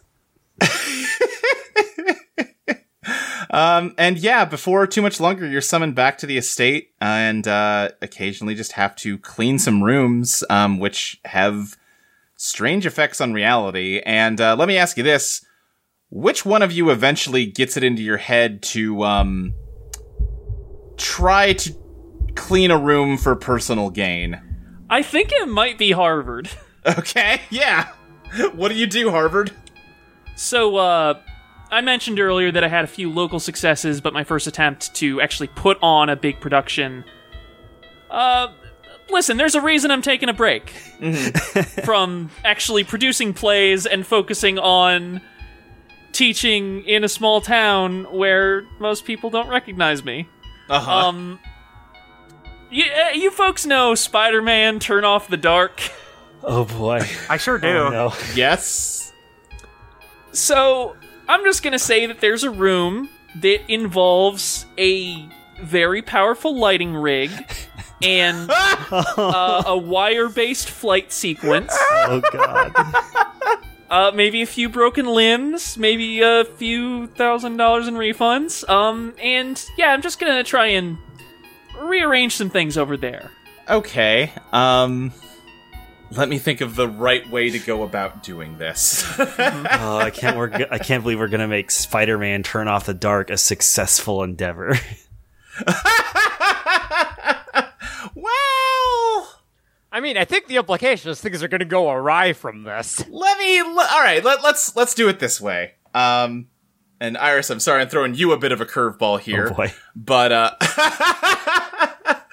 Harvard, you are successful in making Spider-Man Turn Off the Dark. You know, you're not going nuts. You don't make it the greatest show in history. Now, I do want to be clear. I didn't literally make Spider-Man Turn Off the Dark. I was just using that as a point of comparison. Oh, I see. Okay, well, you should have clarified. I think it's too late. I think it's too late for that clarification. You know what? I will accept The that. people have spoken. You personally created Spider-Man Turn Off the Dark. The power of improv. You better be yes-anding us here. Uh-huh. Hey, who's the fucking teacher? All right. Yeah, you really let Julie Taymor take a lot of the blame publicly, but you know. You successfully make the show a success. That was a bad sentence, but too bad. I'm not editing it. Nope. But, you know, there's ripple effects and things change. Christina never went to this school now. Jenny and Holly, you woke up with some guy named Bart Lightkill who insists he's been your friend all semester long. I don't think either of us would be friends with a guy at this school. Yeah, no. Now hold on. We've been hanging out for months now. Well, no, we haven't. I don't know who you are. I'm Bartholomew Lightkill. I'm one of your closest friends here. I would definitely remember if I knew somebody named Bartholomew Lightkill. Yeah, I would think that too. It's a badass name, honestly. Oh, well, thank you. But also, it's very strange that you're trying to, push me off like this. I mean, if you just don't want to be friends anymore, you should just say that right out instead of doing this weird amnesia thing. Yeah, I mean, Bart, you've been there with them to the estate. You have an Eidolon. Your Eidolon is called the Gambler. Oh! Okay. Does it have a different power, or are we still going with the tigers coming out of light thing? Let's say yes, yeah. You know what? Sometimes the power doesn't add up very well. I would definitely remember if I knew someone who could make tigers out of light. Yeah, especially if it was named the Gambler. Well, I mean, let me show you. And he takes out his cell phone. Are we in an era where, smartphones are a thing, or are we still doing, Yeah, you're 2020. Okay. So he takes out his smartphone and turns it on. And, he makes a tiny little neon tiger, stand on top of the phone and do a little rah. Okay, maybe we do want to be this guy's my God. friend. No, I do want to be friends with him. Look at that little guy. I know, he's just the cutest little thing. Okay, well, sorry about earlier. I wasn't lying, though. Yeah, but honestly, we do not remember you, but, yeah, let's give this friendship thing a try. All right, well, if you're willing to work it out, then, I won't take it personally. Maybe Professor Harvard will have an idea of why your mind's all muddled like that. I mean, I'd assume it's some undertow stuff. wait, do you think the professor did something? I mean, it could have been any one of us, right? We never... Well, no, because normally we remember the way things used to be. Yeah, we would remember. So one of us did something. Well, it wasn't me. I mean, I could say it wasn't me, but also, if someone did do something on their own, it's not like any of us would have any alibis whatsoever, so I guess we kind of just gotta trust each other on this one. I'm picturing the three of you showing up to class, and Harvard is just visibly in a much nicer suit. Yeah. Okay, yeah, it was definitely Harvard. Wait, what do you mean? Why do you say that? I mean, look at him. Because that suit is way too expensive. Oh, it is? This guy doesn't look like a mess at all.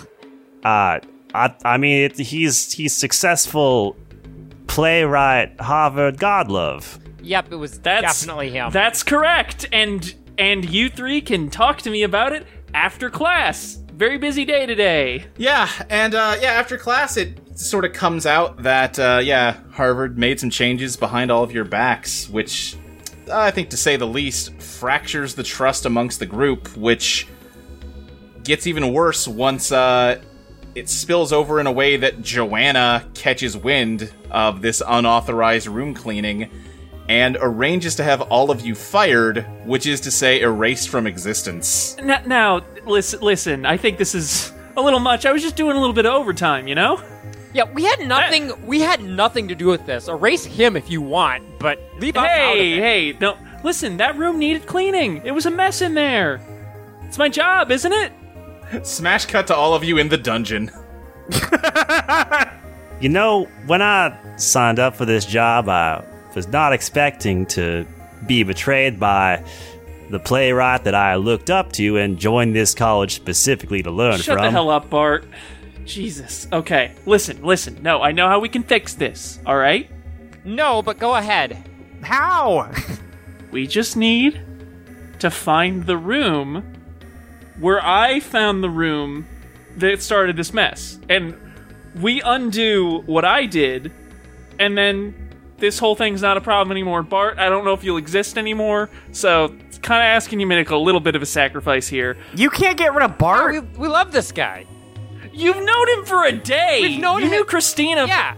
He's our best friend now. Oh my God. Bart kind of tears up a little and says, "Oh, guys, I appreciate it. We appreciate you. I feel the same way. Also, besides, I don't think mucking around in rooms again is gonna... It's gonna be like a Matryoshka doll of bad decisions, you could say." I've always found those things super creepy. You hear a voice suddenly say, well, if you're not into that idea, I could suggest something else. There is suddenly a shirtless dude in here lounging on a pinball table. Oh my. Harvard is just like adjusting his tie and slicking his hair back. Yeah, hey, how's it going? The name's Lord Kickback. You guys seem like you're in a bit of trouble, huh? Jesus Christ. Yes. Well, turns out I'm kind of in a little bit of trouble too. Maybe we can come to an arrangement. What kind of trouble are we talking about here? Well, it's not me specifically. It's my boyfriend. He is trapped at the... You hear the Heart of Glass? It's all the way at the bottom of this place, kind of powers the whole thing. Okay. Why is he in there? He's stuck inside it. It's a long story. It doesn't really matter. Point is, I'd love to get him out of there, but I kind of need a little bit of help to make that happen. Okay, but do you get us out of here for that? Oh, yeah, that'd be part of the deal. I get you out of here if you help me free my boyfriend Teoth. And if we do that, we don't get erased from reality? Oh, yeah. I mean, we'll need to take care of that first. Actually, that'll dovetail great into the first thing you're gonna need to do. See, in order to make the heart vulnerable, you're gonna have to make a series of, let's call them, tricky skill shots. The only way to make the heart vulnerable is to kill every angel. But luckily for you, one of the angels is the guy in charge of erasing you people, so seems like a good place to start. Sorry, Yeah. you want us to kill, like, every angel? Oh, yeah. I mean, there's not that many of them. That seems like it might have consequences. You know. Killing angels, that's kind of sick. But don't they kind of run, like, the universe? I mean, yeah, but they're kind of doing a shitty job, don't you think? Yeah, but if they're dead, how will the universe continue to happen? That's where I live, dude. Yeah, but, I mean, you're not living, if you don't do anything, so... Yeah. I mean, yeah, let's absolutely kill the one that's gonna make us stop existing, but... No, listen. I'll only let you out of here if you agree to kill all of them. Now, I've got an idea. Yeah, I'm listening. Ron's in charge of this place, right? So, why don't we just find the point at which he became master, rejigger some things around a little bit. We can just sort of skip over this whole chain of side quests, and just have them all fuck off somewhere. Or just tell them to kill each other, you know? Save us all some trouble. I mean, however you want to get it done is fine by me. As long as all the angels die, that is all I need. Dude, what's your Eidolon? Chop suey? Jenny, I don't think he'll help us out of here unless we really do kill all of them. And I don't want to die, so... I don't know, but isn't, like, dying to keep all of reality from falling apart kind of cool? No, because I want to be alive! Listen. Girls. And Bart. Sorry, I guess I really should include you, even though... Also, don't call us girls! You're what, 19? One, we're adults. Two, an older man calling college-age women girls is only ever creepy. Okay, students. Do you prefer that? Students. My darling pupils. We're really making this less creepy. Okay, well now you're being weird about it. I should never become a professor. This was the worst This was the second worst decision, I should say, that I've ever made in my life. What was the first? It was Spider-Man Turn Off the Dark. I feel like we've litigated that one enough by now. Okay, yeah, on the one hand, we're all getting, like, unmade and stuff, but apparently that's what created Bart, so who can say if it's good or bad? Yeah, mixed reviews. Anyway, yes, I'll take the deal. Yeah, I suppose we don't really have much choice right now. I mean, we do, but if Holly's gonna take it, I'll take it too. I will also take the devil's bargain. Well, that seems like a rude thing to call me. You just met me. Is it inaccurate? It does kind of sounds like a devil's bargain. Yeah, no, this is all very devil kind of behavior. You know what? I've met devils. They suck. I'm way cooler than them. Listen, that's he's like a third faction, I think. Yeah, sure. Let's go with that. There's a second faction? Obviously, there's angels, there's demons. Try and keep up, Holly. Oh. Lord Kickback frees you from the cell, and you go on to battle Metatron in the paperwork department and save yourselves from being erased. And then go on to just really raise hell throughout the estate, killing all kinds of angels.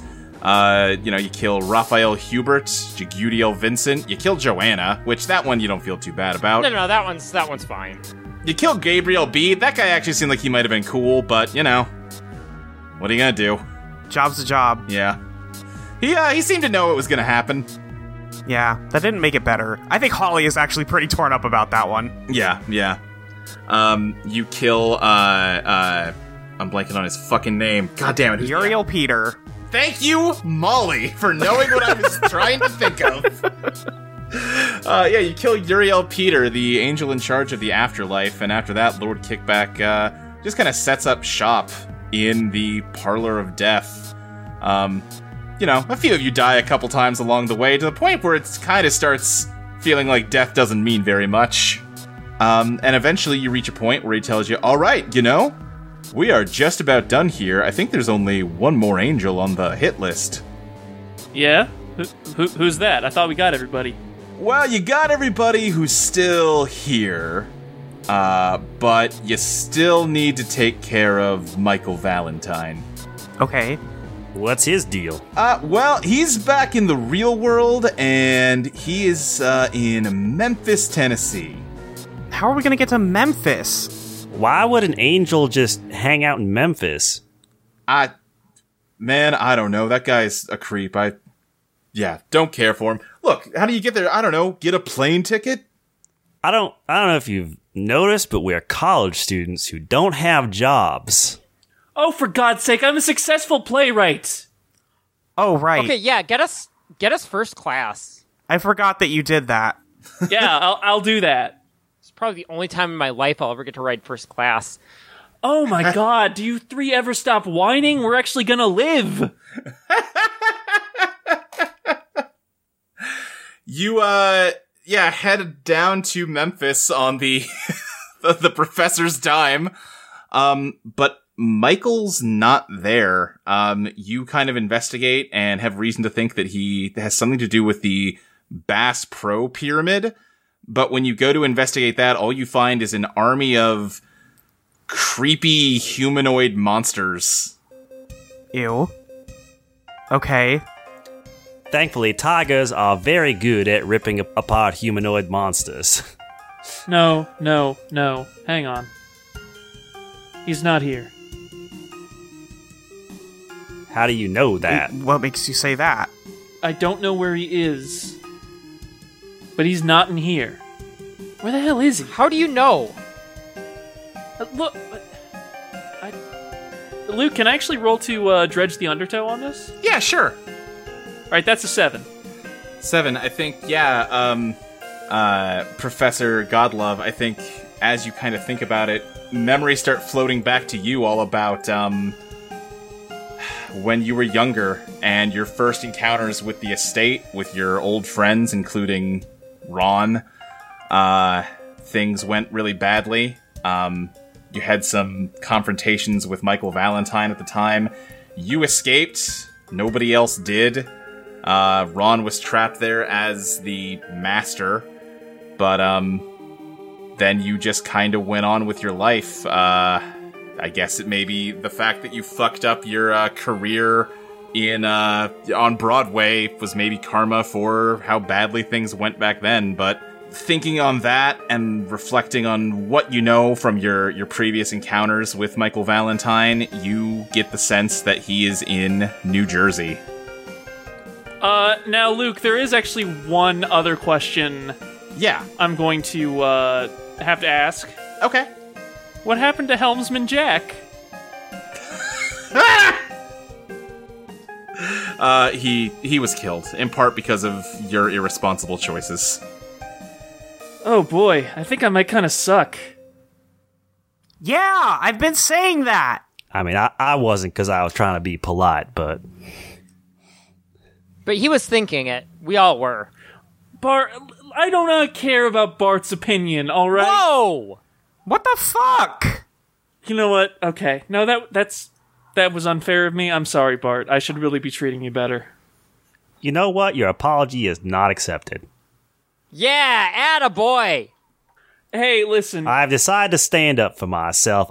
Even though I may have been a result of a cosmic mistake, I am still a person who deserves respect. Don't worry, buddy. We're all results of a cosmic mistake. Oh, I wanted to make that joke. Anyway, I think he's in Jersey. He's in Jersey. Like New Jersey, like the one that's next to New Amsterdam. Oh, you mean Old New York? God damn it. That's the one. All right, well, book another flight, buddy. I mean, yeah, no, I can do that pretty easily, honestly. Hey, you were wrong. We get to fly first class twice. Yeah, you all head off to New Jersey. True magic is, at its heart, the act of lying to the universe so thoroughly that it believes you, rendering true what was once false. There are many methods to achieving this end. Some use slick lies and con artistry to fool the universe, while others state their lies with such conviction and emotion that reality cannot help but be moved by them. Another common method of fooling the universe is through ritual, through the precise mathematical deployment of certain words, actions, and objects, done so artfully that it appears as if the magician is making a compelling, logical case of sorts. You have to light a fuse to detonate a bomb. You have to flip a switch to turn on a light. So maybe then you have to tap a hat 3 times to pull a rabbit out of it. If the ritual is exact enough and performed with enough precision and conviction, then the universe can be fooled into treating it exactly like any other part of a natural causal chain.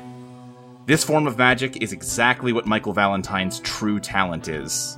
In building beautiful stained glass mosaics with inhuman mathematical precision, he can make the universe forget that his humans are only glass. And in taking painstaking detail to calculate the precise coordinates at which to erect 3 pyramids on the American continent, spaced in such a way that the 3 triangles form an even larger triangle, he can convince the universe that these decisions have vast, magical meaning. The exact coordinates, the exact dimensions of the triangle drawn from New Jersey to Nevada to Tennessee, don't actually matter. What matters is the feeling of precision. The impression that the ritual could work no other way than to place those 3 buildings in those 3 locations, fill each of them with the blood of a master, and activate all 3 at the stroke of midnight on a particular date in summer. In this way, Michael Valentine invents the ritual that allows the invoker to usurp the natural authority of the estate to claim it for themselves. And that is exactly what he's up to in New Jersey. You sort of get there just in time for the ritual to begin. You also end up meeting up with 5 criminals from Las Vegas, who I guess have been doing their own thing for a while. And all of you kind of end up both fighting Michael, and from that, one thing sort of leads to another, and Teoth is freed from the Heart of Glass. He is a man who almost just looks like his skin is... Looks like he doesn't have skin, really. He's just musculature crammed into, like, a very sharp suit. And it seems like clockwork just sort of flows out from him. Yeah, I've seen Lord Zed before. Yeah, sure! Lord Zed minus the metal exoskeleton plus a nice 3-piece suit. Nice. Lord Zed should wear a 3-piece suit. Yeah. That'd be Lord good. Zed dressing up for a fancy cocktail party. Teoth speaks in a menacing, whispering tone. I can see the endless patterns of the universe. Particles and energy swirling about one another. Each star and each atom, another part of the endless mechanism. Your limited human perception leads you to believe that it is a place of chaos where anything is possible. But I clearly see the truth, that it is all as predictable and finite as a well-tuned clock. consciousness of soul are nothing but minor anomalies, microscopic errors in the grand design that I am now free to address. Either the teeth of the gears will crush you, or I will wipe you away. The machine will never stop turning. Lord Kickback is excited to see him at first, but things go south quickly.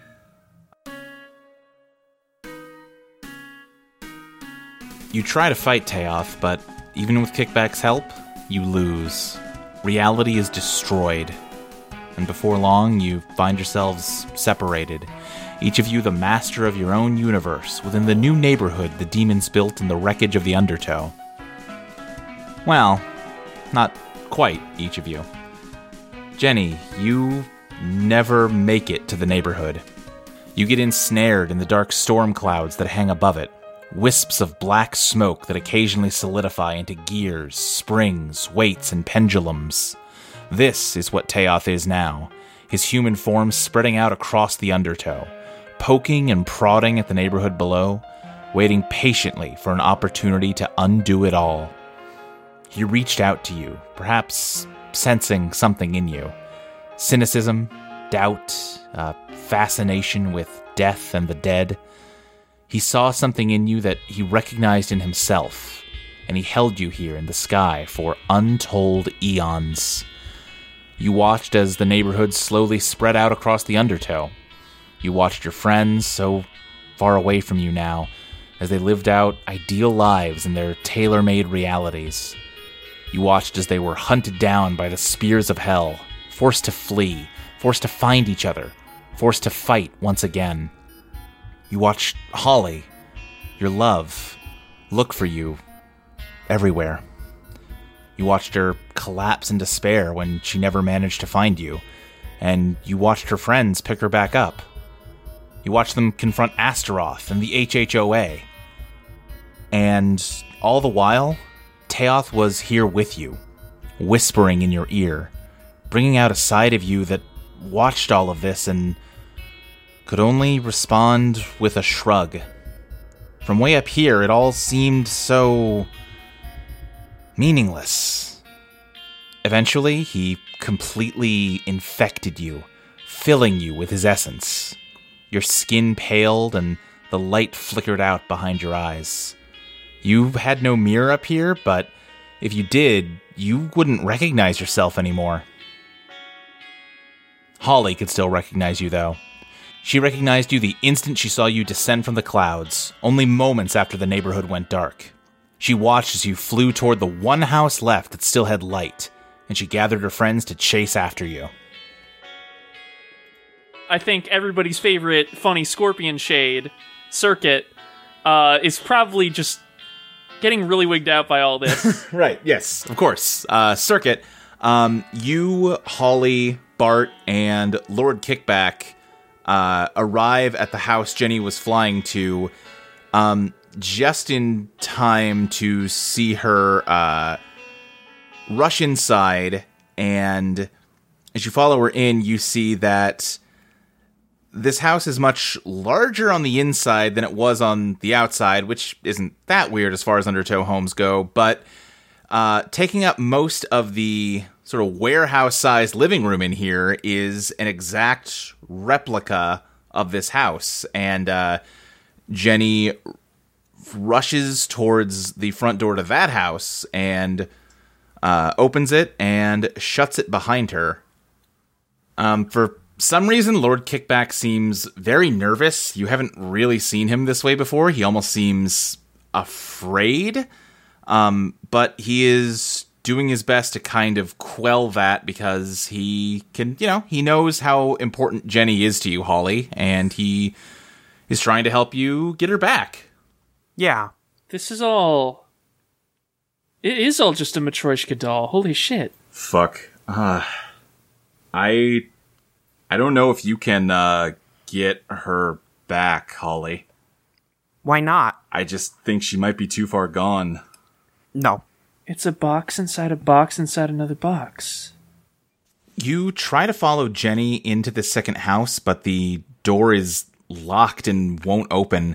Holly, you try using your explosive powers on it, but it has no effect. The house seems impervious, and any damage you do on the house you are inside of just immediately heals. You look around some more, and you find a chair upstairs, which makes sense. This is apparently an Undertow home.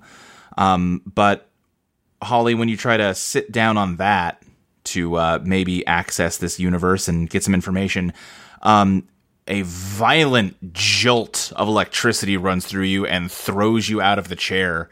And the same thing happens with everybody that tries it. It seems completely unusable. Like it is trying to keep everyone out of this reality.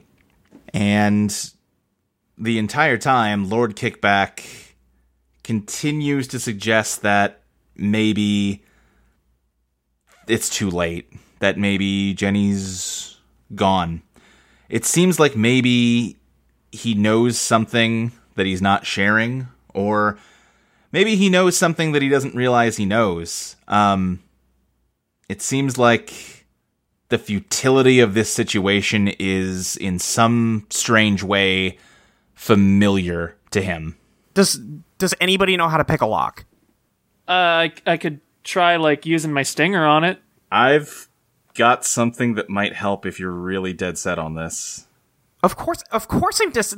That's Jenny! Look, I get it, but I think it's too late. I think you should let her go. I think you should fuck off. We gotta give it a shot. Yeah, okay. No, I get it. Okay, well then, here. And Lord Kickback reaches into his pocket and pulls out what looks like an arcade token. You remember, Quentin? You've seen him, right? He was there at the end of the world. Yeah, like once. Yeah, well, long time ago, he died, and in order to come back to life, I convinced him to give me his luck. Okay. And I probably should have given it back to him, but you know, you lose track of things. Okay, so, like, what does this have to... So, if you're gonna do this, it might help to have a little extra luck, that's all I'm saying. Yeah, like, I think Holly just, like, snatches it out of his hand, but then looks back at him and goes, okay, now what do I do with it? Yeah, if you just waited, I could've... Here. And he takes it back and, pushes it into your head like he's inserting a quarter into a, like, vending machine. Great. Okay. Well, okay, I'm gonna go get her, and I'll be back, probably. Well, you're not going in there alone. I'm going with you. Okay. Yeah, I mean, you can come with. Yeah, I'm sure Lord Kickback can hold down the fort out here. Yeah, sure. I have a question. What's up, Circuit? If she went in there, then what's outside the house? I'm getting the feeling that maybe this has all kind of happened before, and maybe, you know, I don't want to make any guesses. Holly, I hope things work out. They will. All right, Circuit, do your best here. I feel like my best is, ain't gonna be much, but I'll give it a go. Okay, every minute we spend on this goodbye is a minute I am not finding her, so I'm going. Holly, you try the door to the inner house again. It's still locked tight, the knob won't turn, but you start putting more force into it, channeling the explosive energy of your Eidolon into your hand, and slowly but surely, you force the door open. You barely have a moment to celebrate this small victory before you're sucked into the house, Bart grabbing your hand and getting pulled in right behind you, before the door once again slams shut and the lock repairs itself. Holly, you are sent falling through space. You gasp for air, but there is none. There's nothing at all except for the warmth of Bartholomew's hand firmly grasping your own. It's cold, and it's dark, and you are falling. And then you can feel it welling up inside of you. An explosion. You feel your grip on your Eidolon failing, even as your grip on your friend's hand tightens, and from deep in your chest bursts forth an all-consuming wave of heat and light. It's the first explosion this universe has ever experienced. The Big Bang. Your body is consumed in the cosmic hellfire, every molecule of your body threatening to rocket off in a different direction as space-time itself expands from within you. You are completely torn apart.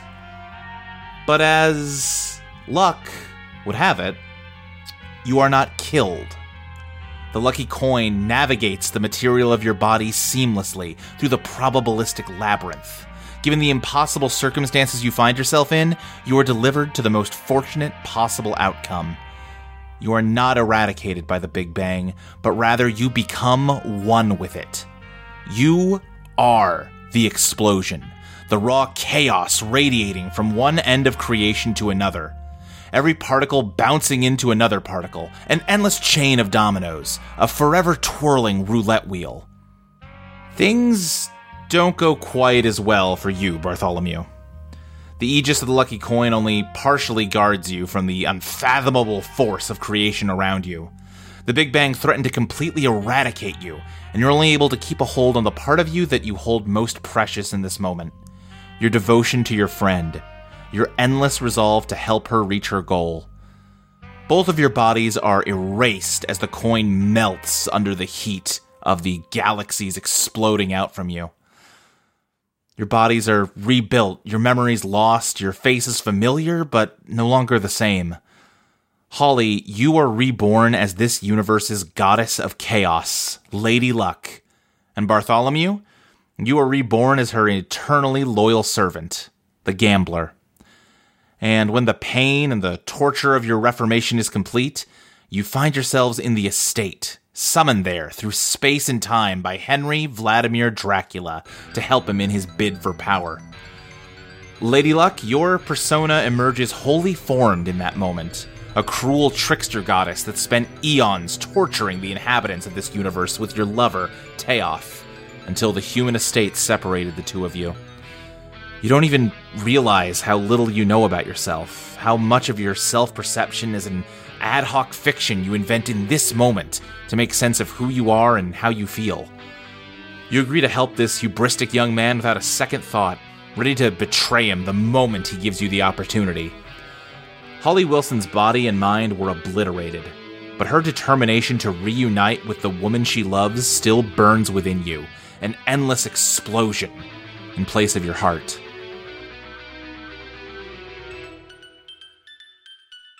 And I think at that moment, all of this kind of slips away from us as Lady Luck and Virginia and Chili, Christina and Harvey all emerge into the third layer of the house, having just seen all of that.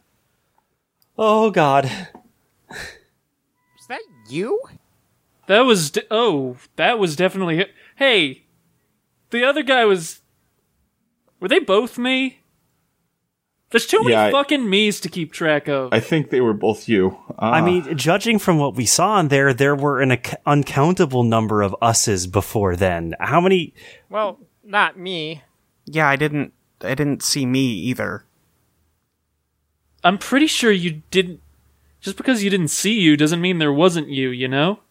Yeah, maybe the way things went down in that universe didn't result in your existences, but maybe in some other layer they did. Like, we don't even know how many layers there are to this. I remember my friends telling me about Chili. It was a fox that tried to kill them. It was one of the assassins sent after them. Oh, so it was like that bird that we met. Evil Chili? Yeah. Lady Luck is like slumped onto the ground. This really does not bode well for... Well, I say that, but God, I don't know what to think. I mean, the good news is we didn't lose Chili when she went into the inner house, right? So... Yeah. I think because we were already a layer higher than they were. That's our native universe. That house is going to make another one inside of itself before long. That's the one that I went into. It's just going to keep happening. Someone is making it happen. This is all just some fucking stupid-ass trick by Michael fucking Valentine. What? For what reason? What the hell is he wanting to do all these... It's almost like he's doing a bunch of tests, but why? I think he's either already in control of the universe... Or he wants to be. He's been doing this whole damn thing to just get the conditions right, trying it again and again like he's fucking loading a new save, changing the RNG up, you know? I think you hear echoing through the walls of the house, Michael's voice suddenly speak up and say, "All I have ever wanted to do is protect humanity from Teoth."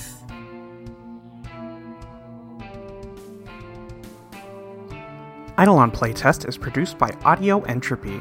You can find us at audioentropy.com, at Eidolon Playtest on Twitter, as well as patreon.com/Eidolon Playtest. You can find Luke at SSJ Speed Racer, Maxie at Max Knightley, Lexi at Tabletop Gamera, Iris at Stilts the GM, and Molly at Your Friend Molly. Eidolon Rock will be back on February 7th for Patreon subscribers and February 14th for everyone else. See you then!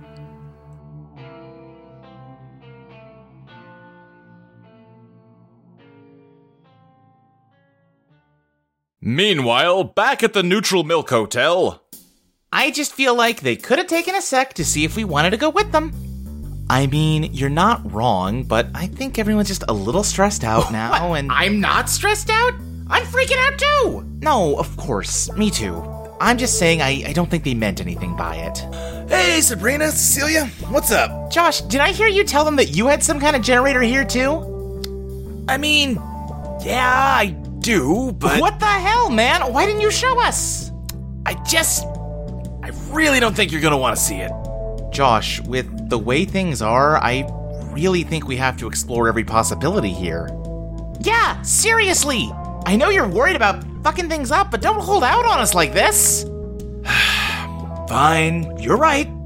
Just remember, I warned you. I don't think you're gonna like this.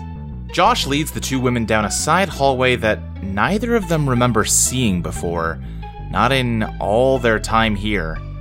He retrieves a key from his pocket and unlocks a door at the end of the hall, which opens up to a wooden staircase descending down into the darkness. Cecilia and Sabrina exchange a brief glance of concern, for a moment wondering if they should retroactively heed the angel's warning. It's too late. He's already several steps down. They follow cautiously, Cecilia first. The stairwell goes on longer than either of them expect, until the light of the doorway behind them looks more like a faint, distant star. Josh, what is this place? It's the basement! You're the one that wanted to see the generator room! Here, fucking, let me find a light switch. Josh flips a switch and there's a crackle and electric hum. The two humans cover their faces for a moment as the room floods with light. As their eyes adjust, they take in the scene before them. A large shelf, each level bowing under the weight of a messy pile of car batteries stacked on it. Fraying copper wires connect each of the batteries to one another, and one larger cable runs from a battery on the top shelf into a misshapen hole in the wall. On the other side of the shelf is a rusted old exercise bike with another wire cable running from its pedals to one of the batteries on the bottom shelf. Josh, what the hell is this? It's the generator. I told you, it's really nothing impressive. Huh. I'll be honest, I was expecting something more, I don't know, fucked up and body horror-y. No, it's just kind of rinky-dink. I'm not an engineer and I'm not an electrician. I had to make do with what I could figure out. Huh. So, how does this work? I mean, what you see is what you get, pretty much. Before I even started up this universe proper, I just had to sit down here and pedal until I had enough power. How long did that take? Oh, I don't know. 40, 50 billion years? 2 or 3 hours? You know how time's all fucked up around here, I couldn't really say. It's pretty fucking wiped by the time I was done, though, I'll tell you that much. Huh. So this was the only secret you were keeping down here? Yeah. Didn't really even mean to make it sound like a secret. I just thought it was sort of embarrassing. I mean, you can see why I said I don't think this is a good solution, right? Yeah. What? I don't know. After all that buildup, this just seems kind of anticlimactic. Well, I don't know what to tell you. I got nothing else for you. Well, all right then.